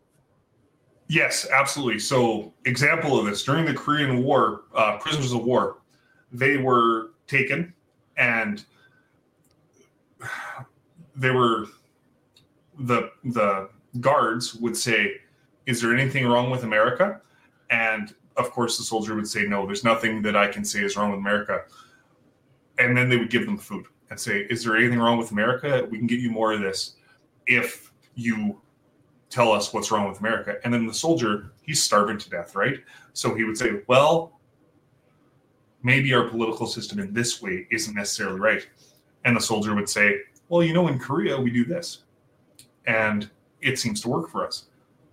And they would take that for years and years and years. And over the course of years, this person was slowly convinced through the suggestions of what's going on, slowly given more and more. You'd see the other prisoners, they were starving to death while he was getting food, while he was getting women brought to him. And the more he agreed, the more that he would get. So the guards were slowly turning that person into an anti-American person with all these beliefs. And then they let that prisoner of war go with, I don't know, some thoughts in their heads for a mission. Right. And whether they believe it or not, they're sent home, and all of a sudden they're not in a country they know anymore. They're not part of groups that they know anymore. They see things going wrong in their communities, things that, well, that's American. So, hey, I talked about that with the guard. So it's reinforcing those beliefs because and it's not just Americans, it's every single country has stuff wrong with it. It doesn't matter who you are. Right. So you take that and you put that person who's been effectively hypnotized long-term back into the population by being a prisoner of war. And you basically have a secret agent that is there that you don't necessarily have specific control over, but they can then sow seeds within the community or commit acts of terrorism on their own. And if you do that with enough people, eventually you have a whole army. Right. And you chip away at the foundational ideas, just little chips at a time. Because in any system, you could convince somebody to say, well, our system's not perfect. Well, in what ways is it not perfect? And it could just start as something just really minor, but you build upon that, and eventually you can end up with a Manchurian candidate or something like that. Absolutely. Now, we talked about how seductive it can be. How do you guard against that in yourself, letting the ego get involved in because you see people, if you say sleep and the whole room goes to sleep, that's got to feel like, hey, look at me. So I'm going to be honest. The best drug in the world is getting on stage. I've tried many others, and there is nothing that compares to getting on that stage and turning a crowd from this guy's a weirdo into holy shit, that's absolutely real. And it's that power. It really is. And comedians feel the same thing. Magicians feel the same thing. It really is that drug that feels better than almost anything else, which is why so many people in showbiz go down the path of like crack and heroin and other stuff. So when you're feeling that, it feels great. But it's important, as any good stage hypnotist will know, is that there is no real power unless you are able to give that up. Right. And the audience is only there for an hour or 2 hours. So you're like that for 2 hours. That's it. And you have to be able to separate yourself and go home and know that it'll happen again. And you don't necessarily want to have that power all the time. If a person like me wanted to, we could start a cult. We really could. It wouldn't be that hard. People become hypno junkies. And that sounds bad, but they'll come to every single show that you do publicly. Yeah. And they'll want to get hypnotized every time. And you just have to, it's like any other fan base. You just have to separate it and say, hey, this can't happen anymore. And as a hypnotist, you have to be able to let it go. You just do. Interesting stuff. What about people who hypnotists that aren't ethical? I mean, it sounds to me like you have a sense of ethics, but not everyone is going to be that ethical. So in the past, there have been hypnotists that have tried to do stuff that was unethical, getting people naked, getting people to do certain things. There's never actually been a court case where anybody was actually charged, because technically hypnosis is voluntary, technically. But I would argue that it isn't. You're never going to do anything against your moral code. The problem is most of us don't have a moral code. We really don't know what it is. So, or we don't know what it is, right?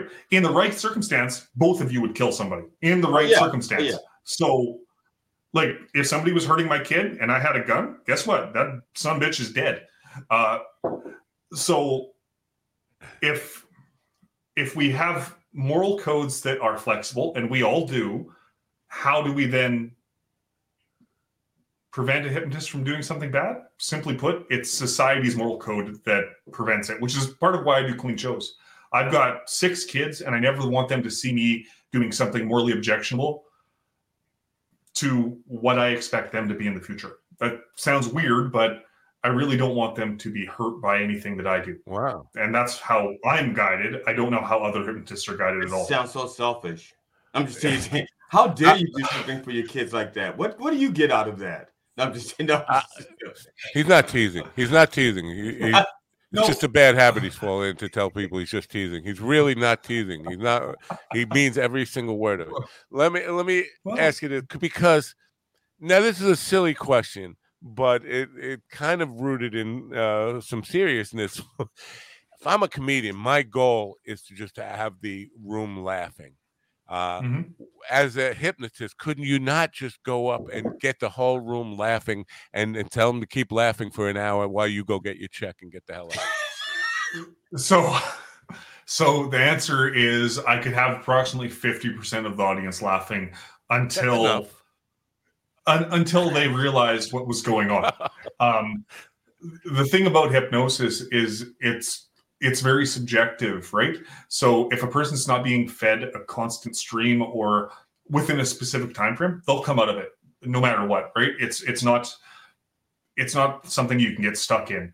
And to sustain for an hour of laughter without actual suggestions going in would be damn near impossible. If you had a speaker up there or something, it would probably continue. If you had just a track playing, and yeah, it would probably work. What about the feedback cards? You could probably work some magic on that. Like, make sure everybody leaves you a 5-star review on those feedback cards, and I am being manipulative here, obviously, but I mean, absolutely. The thing, because I work corporate, I don't do feedback cards. It's weird, right? Comedy clubs, but comedy clubs, absolutely. The thing about that is I do ask for testimonials, and I'll have the camera set up at the back of the room.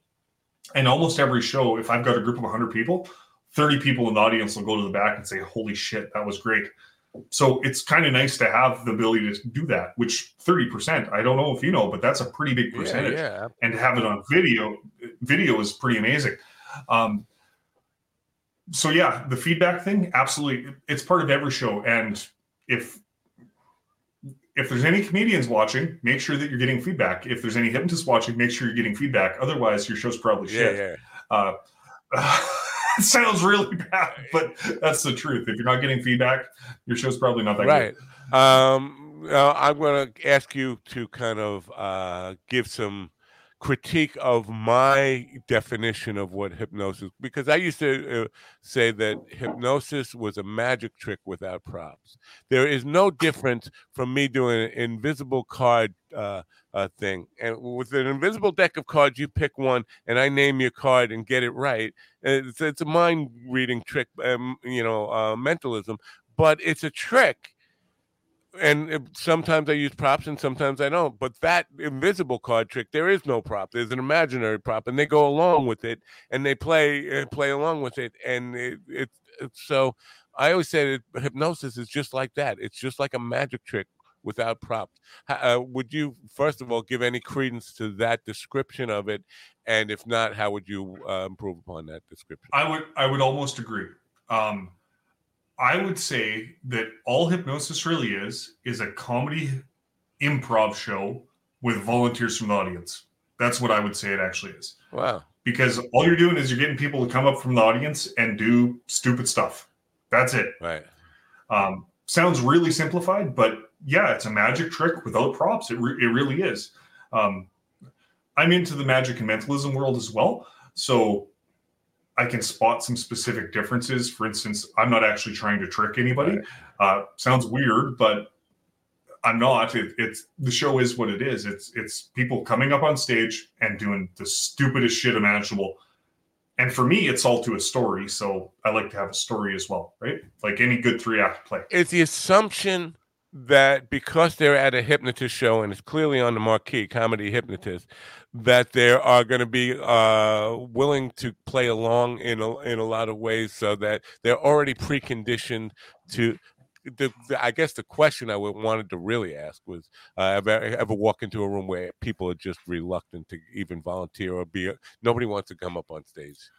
I've had one show since 2007 where I didn't get any volunteers to start, and it was like pulling teeth. It was bad. It was a corporate show for an oil company. I won't say who, but it turned out it was for their head office, and everybody in the head office they were doing each other. So nobody wanted to come up on stage and be fearful of doing things. I finally did get 15 people on stage, and I kept 6 of them, but it was like pulling teeth. I had to actually redo the induction again and redo my pre-talk to get people up. It took almost a half hour to get people up on stage. That's the only time I've ever had to do that. Never had a failed show, never had no volunteers, and I've performed in a tiny little bar with only 3 people there, and I hypnotized the oldest cowboy to scream out, "I love fairies," and it was fantastic. And yeah, you just... I've never failed. but I got a wooden table, so I'm going to knock wood. Yeah. No, I get it. Because you never know. You don't want to jinx yourself on that. But do you exactly this fear? Do you give any people like any kind of warm up to basically say, don't worry about a fear of exposing your deepest, darkest secrets. That can happen, because that is going to be the fear that people have of getting involved. And I don't want to tell people that me and GD are actually lovers. I don't want that to slip out while I'm under a trance or whatever. So yeah, it all starts with the pre-talk at the beginning of the show. I basically go through, you're not going to do anything against your moral code. You're not going to say anything. You're not going to give me your debit card number or anything like that you normally wouldn't give me. You're not going to go rob a bank. You're not going to get naked. And the last thing I say, and it's a joke, of course, and it comes out like a joke, is that, and if you're sleeping with whoever's sitting beside you, or maybe somebody who's not sitting beside you, you're not going to talk about that either. And it alleviates the fear. So that's the whole point, because hypnosis has this bad rap, right? It goes back to the original movie that had hypnosis in it, Svengali, where he hypnotized a girl and she went and she robbed a bank and she did a bunch of other shit. And people still have this weird misconception of what hypnosis is. The truth is, you're not going to do anything against your morals unless it's a long-term thing. I could see me and GD standing up and saying, that's it, we're out of here. As soon as you said they're not going to expose their secrets about sleeping with a chicken or whatever it is, we'd be like, that's what I came here for. I came here to see people humiliate themselves. I'm out of here. He's not going to make a fool out of anybody. I want people to be made a fool of and exposed. Well, the truth is most of us make more of a fool of ourselves in our daily lives than we would on stage anyway. So that's what I have a show for. I had one of these for a while too. And I did some stupid things. What about hecklers? I mean, a guy who says, you know what, how many hypnotists is in town? I'm going to go mess with this guy. I'm going to go in there and be as reluctant as I can, just be a total asshole and throw a wrench into his works. You ever get that? Actually, because of how I structure my pre-talk, which is the little bit before the hypnosis, I tell them literally, you cannot be hypnotized if you don't want to. It's impossible. And if you're that person who just wants to come up here and prove me wrong, you're absolutely right. Stay in your seat. I don't want you up here. And I get a little bit mean with it. And I say, you do have to have an IQ over 40 anyway, so you're probably not hypnotizable if you think that way. And it generally weeds out those people. Very cool. Every once in a while, I will get somebody come up that is just a complete asshole, for lack of a better word, and you just send them back out in the audience. Right. It really is that simple. I'm assuming you've been on stage before. If you've performed comedy, then you know that if somebody's being a dick, you deal with it, period. Right. And I've only ever had one real heckler in the audience, and he kept telling me, fuck you, you're a piece of shit. And I said, and he gave me the finger, and I said, sir, is that the finger you stick up your ass while you masturbate? And he just done. Now, have you tried this? That's not good for... Have you tried That's this? not good for corporate clients. I mean, have you tried this with dealing with assholes? You say, let me buy you a drink. And after the second drink, while he's a little loose, a little more receptive, you hypnotize him into pissing his pants. You know, just... It could be an option. It could be an option. One of my favorite comedians is a Canadian, or was a Canadian. Norm Macdonald, who he took a heckler. The guy was heckling him, and he basically stopped the show to have a conversation with this guy and try to win the guy over. Ended up taking him to dinner to have a conversation with him. And that's the weirdest treatment of a heckler I have ever come across, is this idea of I'm going to not care about the rest of the people in the room right now. I'm going to win this guy over, and I'm going to make a friend of this guy, and then end up taking him to dinner at the end of the night. That's just I don't know if that ties into the hypnosis stuff at all, but it's definitely part of the breaking down the walls part of it. That's more work than I want to do. So often. It happens at almost every show. Is I'll have people come up and say, hey, I thought this was completely different, because all they've seen is the media, right? A hypnosis show is not that common. And they'll come up and say, hey, I thought this was going to be completely different.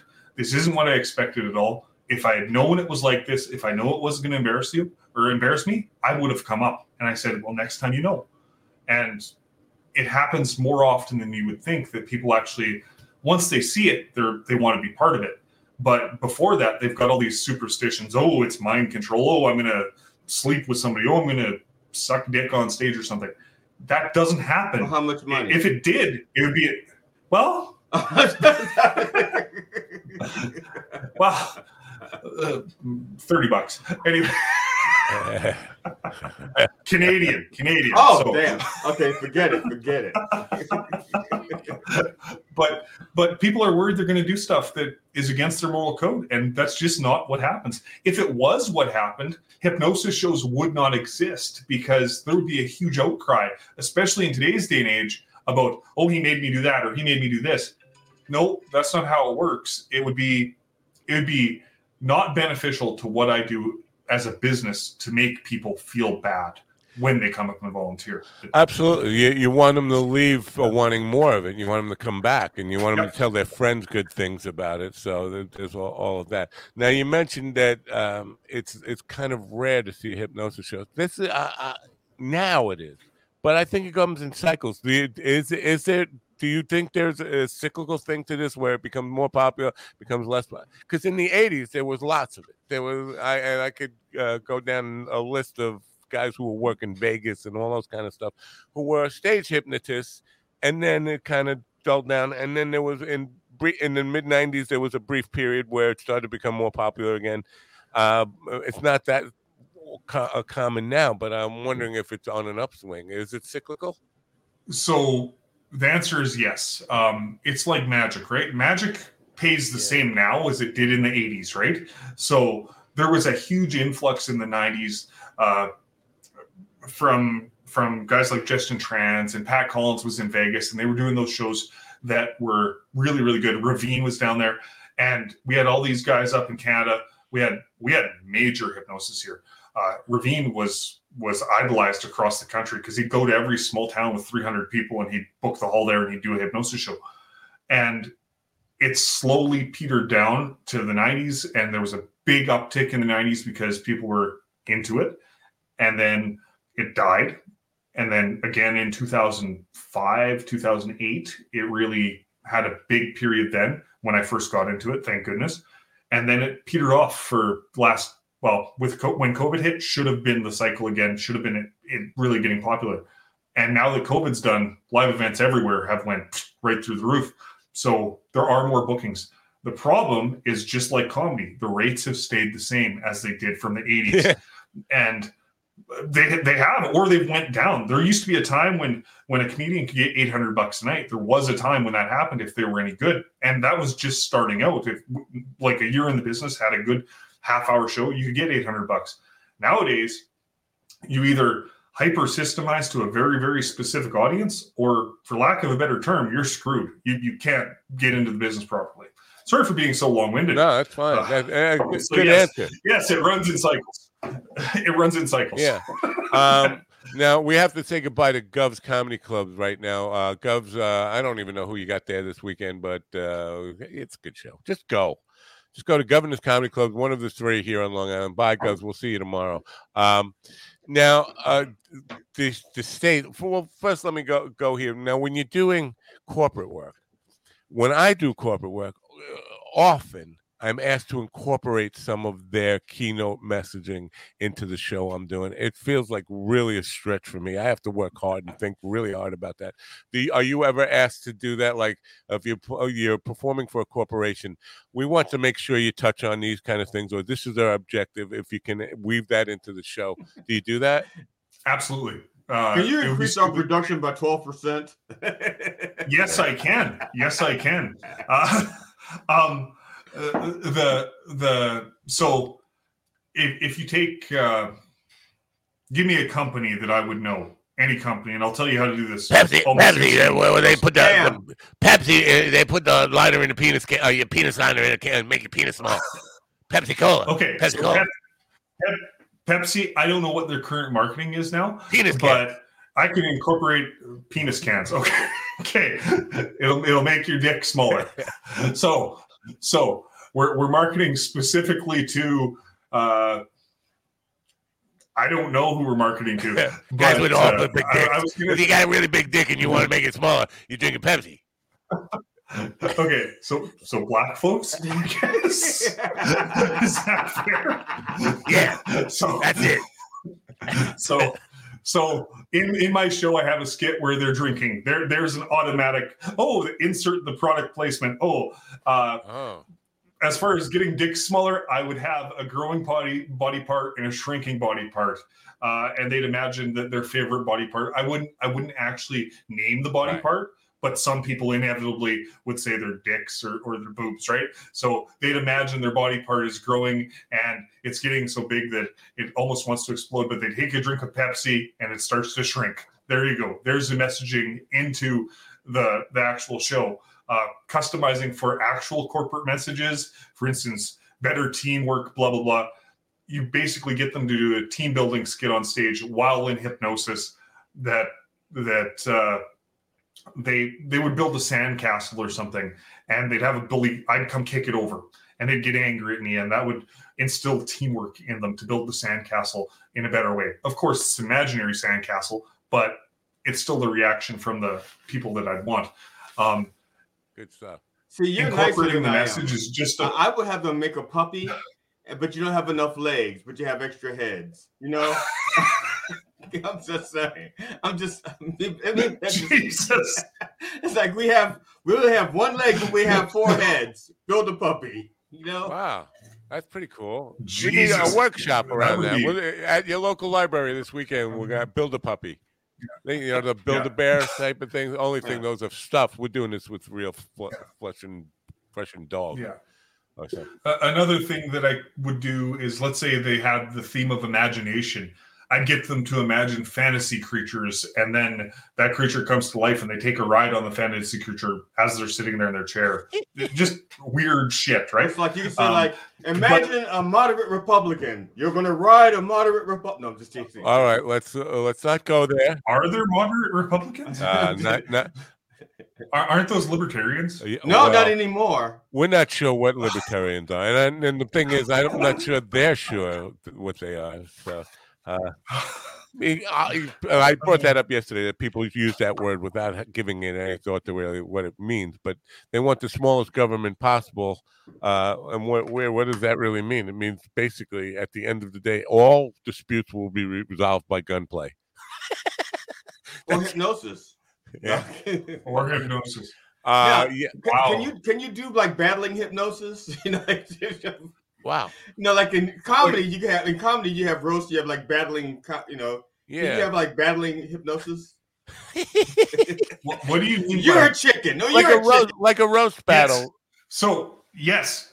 So one of the skits I do is I get them to hate me, and they will roast me on stage for what I'm doing, and they'll say whatever they want, provided they don't swear, and they'll tell me I'm a piece of crap, all that stuff. So. They'll get into the whole shirt thing, tell me I wear an ugly shirt, all that. You're bald, that type of thing. The next part of that is I get them to imagine that my pants have no back, and then I bend over in front of them, and then they tell me I have a tiny weenie too. So it works out good. Wow. Yeah. I don't do that at corporate shows. That is only for bars specifically when Now, Toronto to Vancouver, any desire to work in the States, or is it just like not on your radar? Do you want? So in Canada, here's something that comedians, you need to know this. American comedians can come to Canada and they can work in Canada all they flipping want. NAFTA is a wonderful thing for Americans. Canadian entertainers are fucked over. It costs me $2,600 a year to go down to the States to work, to get the visa. So that is why I do not work in the States unless I'm working on an honorarium that is paid in advance, which is the way that we can get around those That's visa kind of issues. messed up. Totally messed up. But not for me. I'm glad I don't have the competition. Thank you. I feel better now. Why have you been? Have you worked in Canada? Not yet. It's on my bucket list. It is on your bucket list. Yeah. That's really weird. I mean, I'm surprised to hear, because I'm dating myself, but the band, the band, Bob Dylan and the band, they came up in an era where all Americans went to Montreal to make it. I mean, that was a place where you could work steady 7 nights a week, 2 shows on Sunday, all that kind of stuff. And they said basically you'd get the band in one room, Harry Belafonte in another, Liberace, or whatever. And basically every venue in Montreal had American entertainers there at one point. And so that's, I guess that, Americans can go up there to work. That's got to suck, though, if you're up there and you see a bunch of Americans coming up to take all your work away and you can't return the favor. I don't see it very often. And actually, because of who I am, I have worked with a lot of American hypnotists, and I'll send gigs their way simply because the leads do come in. So you send a gig their way, you take 25% like an agent would, and you don't have to do anything. That sounds horrible, but you don't. I also charge higher rates than like 85% of the hypnotists out there. So I'm not that worried about losing a gig. My goal isn't to be famous. My goal is to make money and to provide a living for myself. I don't care whether a million people know me or not. Right. Sounds weird as an entertainer, but no, I get it. I feel the same way. I don't, I think fame is a really, really ugly thing. There's no real upside to it unless you're like trying to get ahead on a line or dinner reservations or anything like that. That's where those perks come in. But the downside of it is tremendous. And if I can take David Letterman as a example of having people come and live in your house and think they have the right to invade all your privacy and all your private life, you lose your private life. And so fame has no real clear upside for me, other than if you're somebody who's really shallow and just wants to get to the head of the line or be treated as somebody special in certain cases.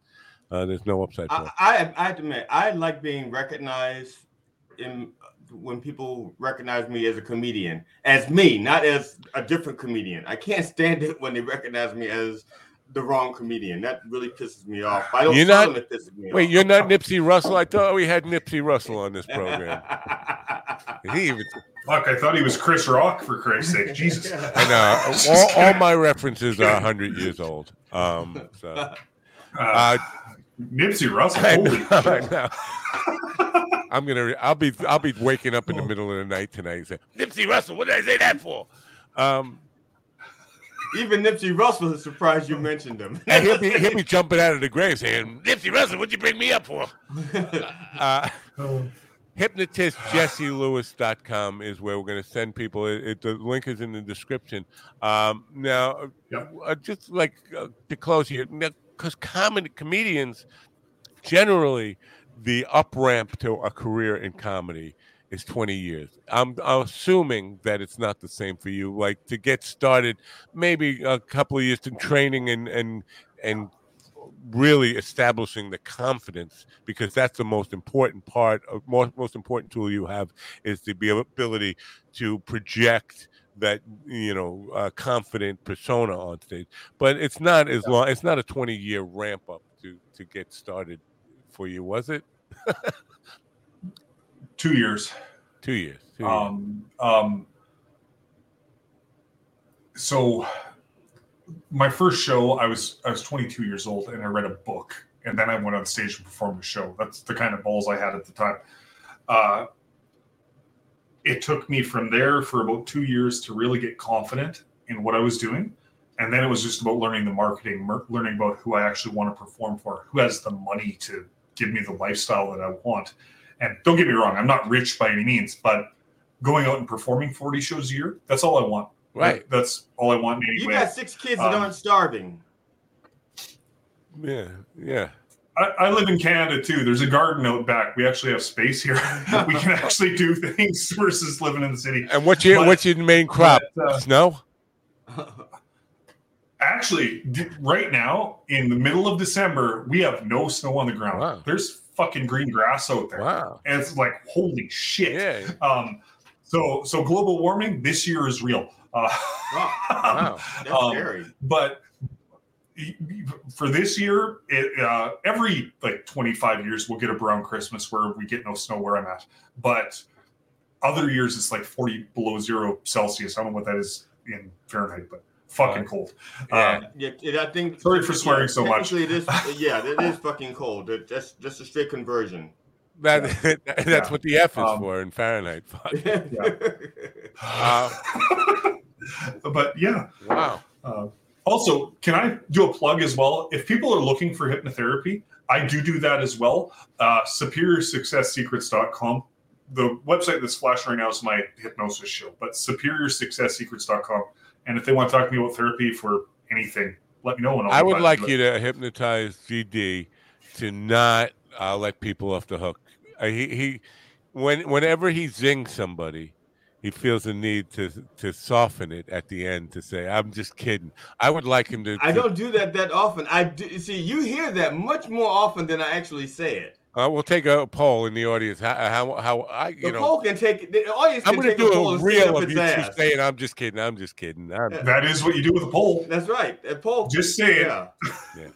Oh, we got to say goodbye to PBM. We got to just say goodbye to PBM TV. No, I'm just kidding. Anyway. No, really, we have to say goodbye. Get lost, PBM TV. We'll see you tomorrow. Thank you for being here. No, even once. I just want you to zing people and keep them zung. Is zung? I do that a lot. The thing is, you don't notice it. All right. You don't notice it as often. Oh no! Even if you do it a lot, you don't. I want it 100% of the time. I don't want you ever to let anybody off the hook. Always make. That's not going to happen because occasionally I'm going to say something that I'm going to say to myself, "What if my wife is listening? I better say I'm kidding." Your wife's not listening. Believe me, she's know. She's had 30 seconds of the program. She never wants to come back, just like everybody else. So if there's a chance my wife might hear me say something that I really don't want to have to explain, I will say I'm kidding, and I don't care who the hell doesn't like that. Kelly says definitely need to hypotheses. Will hypnotize hypothesis. You definitely need. Well, he is theoretical. That's a show. Well, for some reason, Will is MIA. He was supposed to be here for the second hour. We were hoping to get him hypothesized into clucking like a chicken, but that won't happen. And that would have been the first time in 30 years Jesse has been asked to make somebody cluck like a chicken. But I wanted to do something to Will, but he didn't show up. I don't know where he is. He's lost he's MIA, as they say. He might be Maybe he got hypothesized. In theory, it can happen. Now, does spell check change hypnotism to hypnotize the hypothesis? That's a different spell. So that's actually funny because I get like in the back end of my website, you can see what people have searched for, and it's ridiculous how bad people can spell. It's amazing what people put in there. Yeah. So anyway, we do appreciate you getting up and being part of the program. It's been very informative to me and entertaining as well. And wish you the greatest success and hope we can help promote you. And thanks for being here. And do come back sometime. I love talking to you, man. Thank you so much. Anytime you want me to comment on anything, feel free to hit me up. Even if it's a 30-second blurb, I'll be glad to do it. Excellent. Thank you very much. And if we ever get up to Canada, GD and I will be up there performing next week in Toronto. I'm just kidding. Yeah, the next time you hypnotize somebody, let them hypnotize them so that they think GD is funny. They'll think that people think I'm funny. Absolutely. Because as of right now, people don't think I know anything about comedy. Well. Yeah, if we can work some magic there. Anyway, thank you for being here and have a great day. Bye for now. Thank you so much. Bye.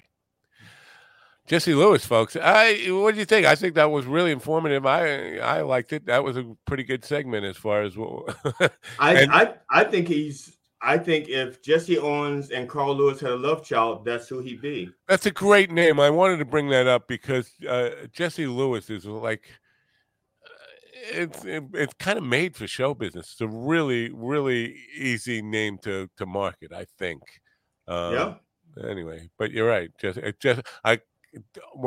Every time I say Jesse, it's like, what was the other guy? The guy who, Ethan, and I kept saying Ethan Hawke when I was talking to. Oh, you weren't here then, but Dave Landau. I was trying to talk about Ethan Klein, and I kept saying Ethan Hawke. I remember. Well, yeah, because what it was, you were stuck on his daughter, I think, or at least what he was taught. That was the subject, I think, right? I watched that movie, by the way. Oh, okay. Because they filmed that movie here. It's #1 on Netflix right now. It's called Leave the World Behind. Yeah, my wife and I just watched it. And before I give my review, may I hear your take on it? I thought about you a lot as soon as I found out they said it was took place in Long Island. I said, "Oh, okay. I wonder how much of this Matt knows." You know, like, and so I kept thinking, like, "Oh, I wonder if Matt knows this neighborhood." They filmed it during the pandemic, and it's on my way to the dispenser. When I was using the dispensary in Riverhead, and so it caused a traffic jam for me to go get my weed once a week. So I remembered it very well, and not fondly. But the movie, all in all, I thought Julia Roberts was overacting in it, like really weird. And the overall take of the movie was just too dark for me. It's like, you know what? I could see that scenario actually possibly happening, but I don't really want to think about it. And the reason, if I'm going to watch movies, it's going to be an escape. It's not something that's going to leave me at the end of the movie thinking, "Oh my God, I got to build a fucking shelter." I did not enjoy the movie. I told my wife that I thought it was I thought it was well done, but I didn't think it was worth me taking 2 hours out of my life to just set aside to watch it, which is what we did. We set aside time to watch it, as opposed to just happen to go like, "Oh, what's on TV?" We literally, my wife and I said, "Well, let's do this, and then we'll go downstairs and watch the movie." You know, the one thing if you haven't watched it, I'm going to be a little bit of a spoiler here. So stick your fingers in your ear or in your ass or wherever you're going to stick your fingers. Kevin Bacon's part, I think people don't realize how real that is. And being a little bit of a spoiler here, he's a prepping for doomsday stuff, and when the shit goes down and shit hits the fan, and his friend turned to him for help, he's like, "We ain't friends anymore. We were friends before shit hit the fan." I think that's going to be a real scenario if the shit ever does hit the fan. People are going to be thinking, "I know you're stocking up on shit, man. Can you help us out?" Like, no, you should have stocked up on your own, man. So, fortunately for me, I'm married to a prepper, so she can't cut me off. But I think a lot of people are going to be in for a rude awakening to find out who you think your friends are now. If the shit hits the fan, they probably aren't going to be your friends. See now, and we are preppies. We're not serious preppers. We're like, we can make it like a week or two. Anything more than 15 days, then like we're going to start eating the squirrels. Well, Andy would be happy to hear about that. Yeah, no, I hear you. I'm listen. My thing is, if that happens, I don't want to survive that. I mean, again, it comes down to me being afraid of the actual case of dying. Like, I don't want to be shot. I don't want to feel the pain of the moment of death. But if the future is living in a bunker, eating canned food, and being afraid to go outside and all that kind of stuff, I just as soon face that moment and just be dead and not have to deal with that kind of future. I don't want that kind of future. I don't want to be around for it. I have a question for one of the people in the chat room. Who is it? It's well, that's just it. I don't know who it is. Becky. I don't know if it's live or live. Is it live with? You just call her Becky. Just call her Becky. Oh, hello, Becky. I just didn't know who Becky was. Oh, yeah. Becky is in South Florida. And she'd see her sometimes. She's been around before. Is it live or live? Live with meter and no measure.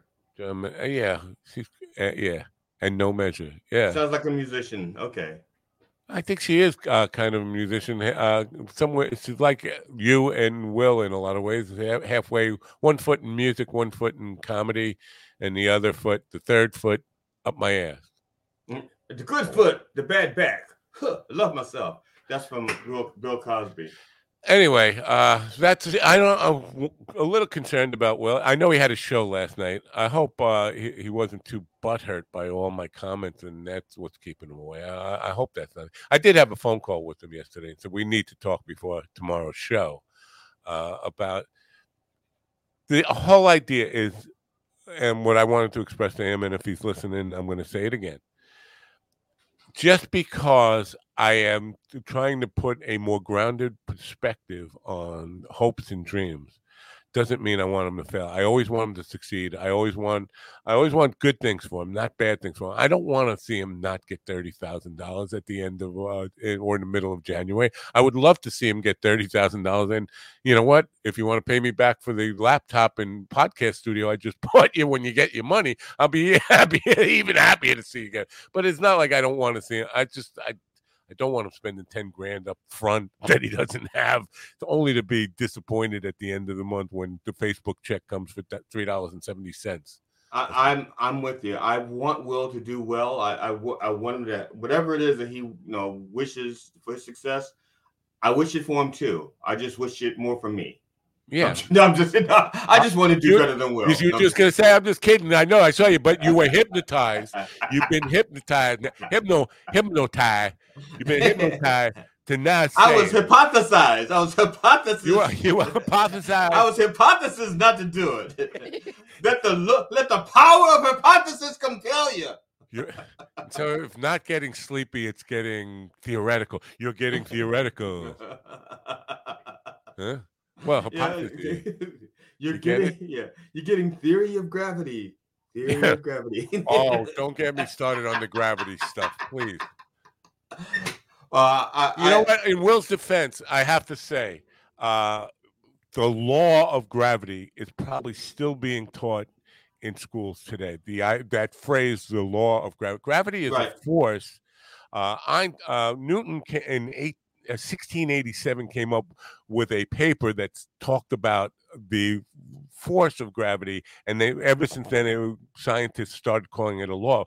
But in 1905 and 1915, Albert Einstein blew that out of the water, and then it all went back into the realm of theoretical physics. And then since then, people are shooting down Einstein's theory of quantum gravity and how the math breaks down and all that stuff. So it can't be a law if scientists are just arguing about what it is. Is it even really a force? And how do you understand the differences between gravity in the quantum world or in space-time beyond, in the macro world, or in the physical realities that Newton is? I guess it's not too different from, like, they should argue whether or not light traveled in waves or in particles. Right. And I think they came to the conclusion at one point. I remember at one point they agreed that it was both particles. It behaved like particles and like waves. Right. Yeah. So I understand. Yeah. That's why I don't. Everything in my house is nailed down because I don't know how long gravity is going to hold up. But in kind of re-arguing that, because Will came out, gravity is a law, it almost sounded like I was trying to defend the flat earthers. And if anybody knows anything about me, there's nothing that drives me as insane as flat earthers and their fucking bullshit. But gravity is one thing that they will shoot holes in, because the scientific world is always debating what the true nature of gravity and how and our understanding of it is. So if you're going to base your entire anti-flat Earth argument on that stuff, you're giving them the ball. You're saying here, scientists. The whole place of science is to be able to debate and discuss, but also prove. Right. Saying goodbye to Instagram right now, and we're going to get off.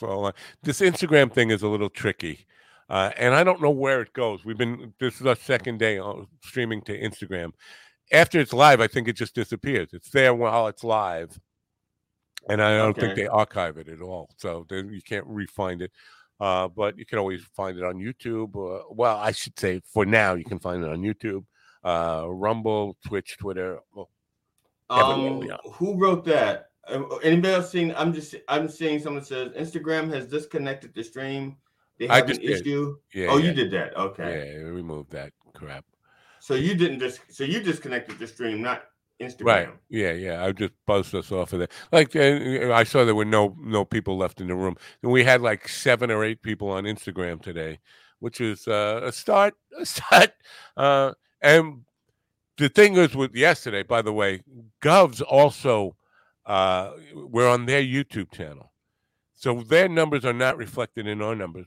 But when I got the notice from YouTube saying the possible strike and they were taking down this content, my first instinct was I got to let Tony over at Gov know, because I don't want it to affect. Imagine them getting a strike, Governor's YouTube channel getting a strike because something Will said, and I would feel responsible for it. And like I don't know if I could pay him back if their channel got taken down because of something. So now I have to be really hyper vigilant on all that stuff. And but you can't control what guests are going to say. You can't control what anybody else is going to say. All you can do is try to kind of give some balance to it. That's all you can really do. I just don't. I don't understand how quickly they are just. I don't understand their community standards still. No, I get it, but I think the algorithm just saw the wording about $30,000 in 30 days or whatever it is that he did say. That the algorithm just picked up that, and that sounds scammy enough to the algorithm. That, wait a minute, let's. And they always side on they always take the side. Overcorrect. Yeah. Better safe than sorry. If these guys are pushing a scam, let's just take it down. And if they're not, let them appeal it. And if we don't like their appeal, we'll give them a strike for appealing it. That's the YouTube model. Basically, they will give you a strike, and then if you appeal it, they will give you another strike for appealing it without proper cause. So you get 2 strikes. So it scares you away from appealing it. But I was ready to roll the dice and say, yeah, I appeal everything because. Have to. Well, first of all, usually they don't tell me what it is I've done wrong. Yeah. And I can't, if it's something that's not intentional, or I can't. If it's something I want to correct, I can't correct it if I don't know what it is. Well, they were very good this time in letting me know that they felt I was promoting a get-rich-quick scheme. I knew exactly what they were referring to when they said that. So. Yeah, see, I don't even get that. I just get community standards. Most of the time you don't. You just violated our community standards. Right. Here's the document that says what our community standards are. You go through them all and figure out which one that we think that you violated. I'm like, I don't have time for that. I'm just appealing because I don't. I had no idea Will was going to talk. I didn't even know he was doing that stuff with Facebook. So I had no, and he just came on like gangbusters with it, saying people are reacting to my Facebook posts. And but here's the thing: I'm thrilled to announce I'm going to have $30,000 at the end of in the middle of January. It's like, what? Where are we going with this? Where are you getting that money from? I knew he's planning on getting $1,000 by winning a karaoke contest on the 29th of this month. And when he said that, wow, this must be like the best karaoke thing in the world that we were talking about here. So when I asked him, and then he said it was the Facebook thing, I said, wait a minute. Then I said the thing about the farmers and the chickens, and you know where I went from there. Oh yeah. Yeah. Yeah. All right. Tomorrow. Do you do karaoke? Huh? Do you do karaoke? Never. I've never even been to karaoke. This is the honest truth. I've never been in a karaoke bar. I've never been in a karaoke setting. So I don't know. I don't have like a big negative thing with karaoke. Mikey, who's a singer in the Rockin' 45s, he has won karaoke contest before he was in the band. That was his thing. He used to go to like a karaoke thing and basically got his singing chops together during that. So I guess there's something. It's like an open mic night, I guess, for some people, and some people that chance to sing with backing tracks. Does nothing for me. I don't. Yeah, I did karaoke. Oh my God, like maybe 40 years ago. And back then, I can't remember. The girl I was dating wanted me to sing or something. So I did a Police song. And I can't remember the song, but the karaoke version was half a note. It was like a half a step lower than what I was used to. And I was really, really fucked up. I was like, I'm like, what the and I couldn't. And I had back then. I had a pretty decent voice, and I could hit all those notes. But I was like, nothing sounded right. So I sat down, and she goes, "You're okay." I said, "No, that's all right. We can't say goodbye until you give us a little Roxanne. Come on." Oh hell no! I don't. I'm not wearing the right underwear. Wait. So I got put on my red light. But for my encore, I decided to do Bread. I'm gonna make it with you. No, there's another Bread song. If a picture paints 1,000 words. Oh, if. Yeah, I decided to do that for my encore. That's pretty high too. Yeah, but the pitch was right. They had the music right. I went up to the guy and I said, "Okay, how do I know that the music is right on this?" And he showed me. He said, "No, this is the right pitch." I said, "Okay, I'll do if," and I did that, and I fucking nailed it. And after that, I didn't feel like I needed to ever go back to karaoke again because there was no reason to. Did you win? Did you win money? I won getting laid. I think that was more important that night. Oh, okay. Yes, and some of them are really lame. They're like, oh, instead of cash prizes, we get a bottle or something really lame like that. Like, no, I was purely going for the pussy. I was not going for any other reason. Which is why, you get to choose the pussy, or they just he won. My choice was already I already had my choice set up before I got there. But if I had known I was going to sing as well as I did, I probably would have waited to see what options were going to be available. Yeah, like I said, I wet some panties that night. It's like a carnival where you have different pussies on different shelves, and you just want to keep winning until you get the top shelf. Oh, I got some stories about that, but not here, not now. It ain't enough time. Yeah. All right. I'm going to listen to a Willie show. I got to go get on. Yesterday, I had to end suddenly because I got a business phone call I had to take, and I forgot to end the stream. So even though I got off, the stream was still running for an hour while I was on the phone. I thought that was just because I listened for like another not half an hour, like another 5 minutes or so. But that song goes on for a while. Yeah. Was it the Nappy song? I don't know what it's a song. Is that like a real song? Is that someone did that for you? What, the radio song? Turn on your radio? That's all me. Okay. So Get Nappy, that stuff. That's all. Yeah. Okay. I want to see the lyrics one day. Well, I'm gonna play. I'm gonna play it now. I'm gonna knock you out of the room. Get out of my room. I'll see you tomorrow. All right. Tomorrow, Ace Williams will be here, who is a comedian, musician, song parody guy, I think. So GD will have a lot in common with him. Anyway, see you tomorrow. All right, it's time for me to say goodbye, to go, not a tri-seat now. It's funny. So to say goodbye, and don't forget to turn on your radio. So goodbye, and don't forget to turn on your radio. Bye for now.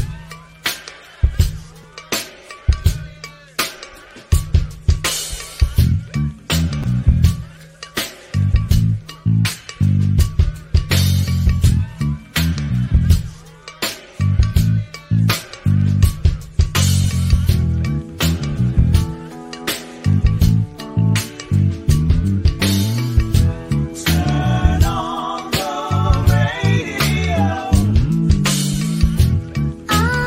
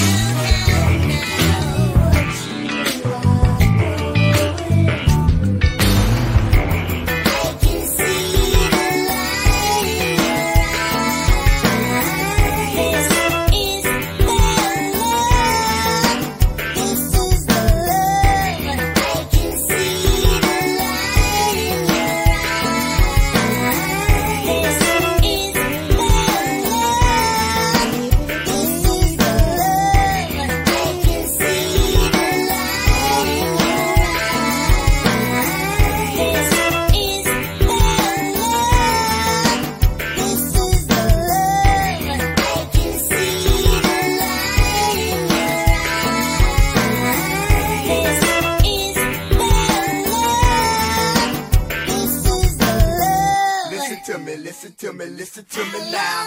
Listen to me, listen to me, listen to me now. Listen to me, listen to me, listen to me now. Listen to me, listen to me, listen to me now.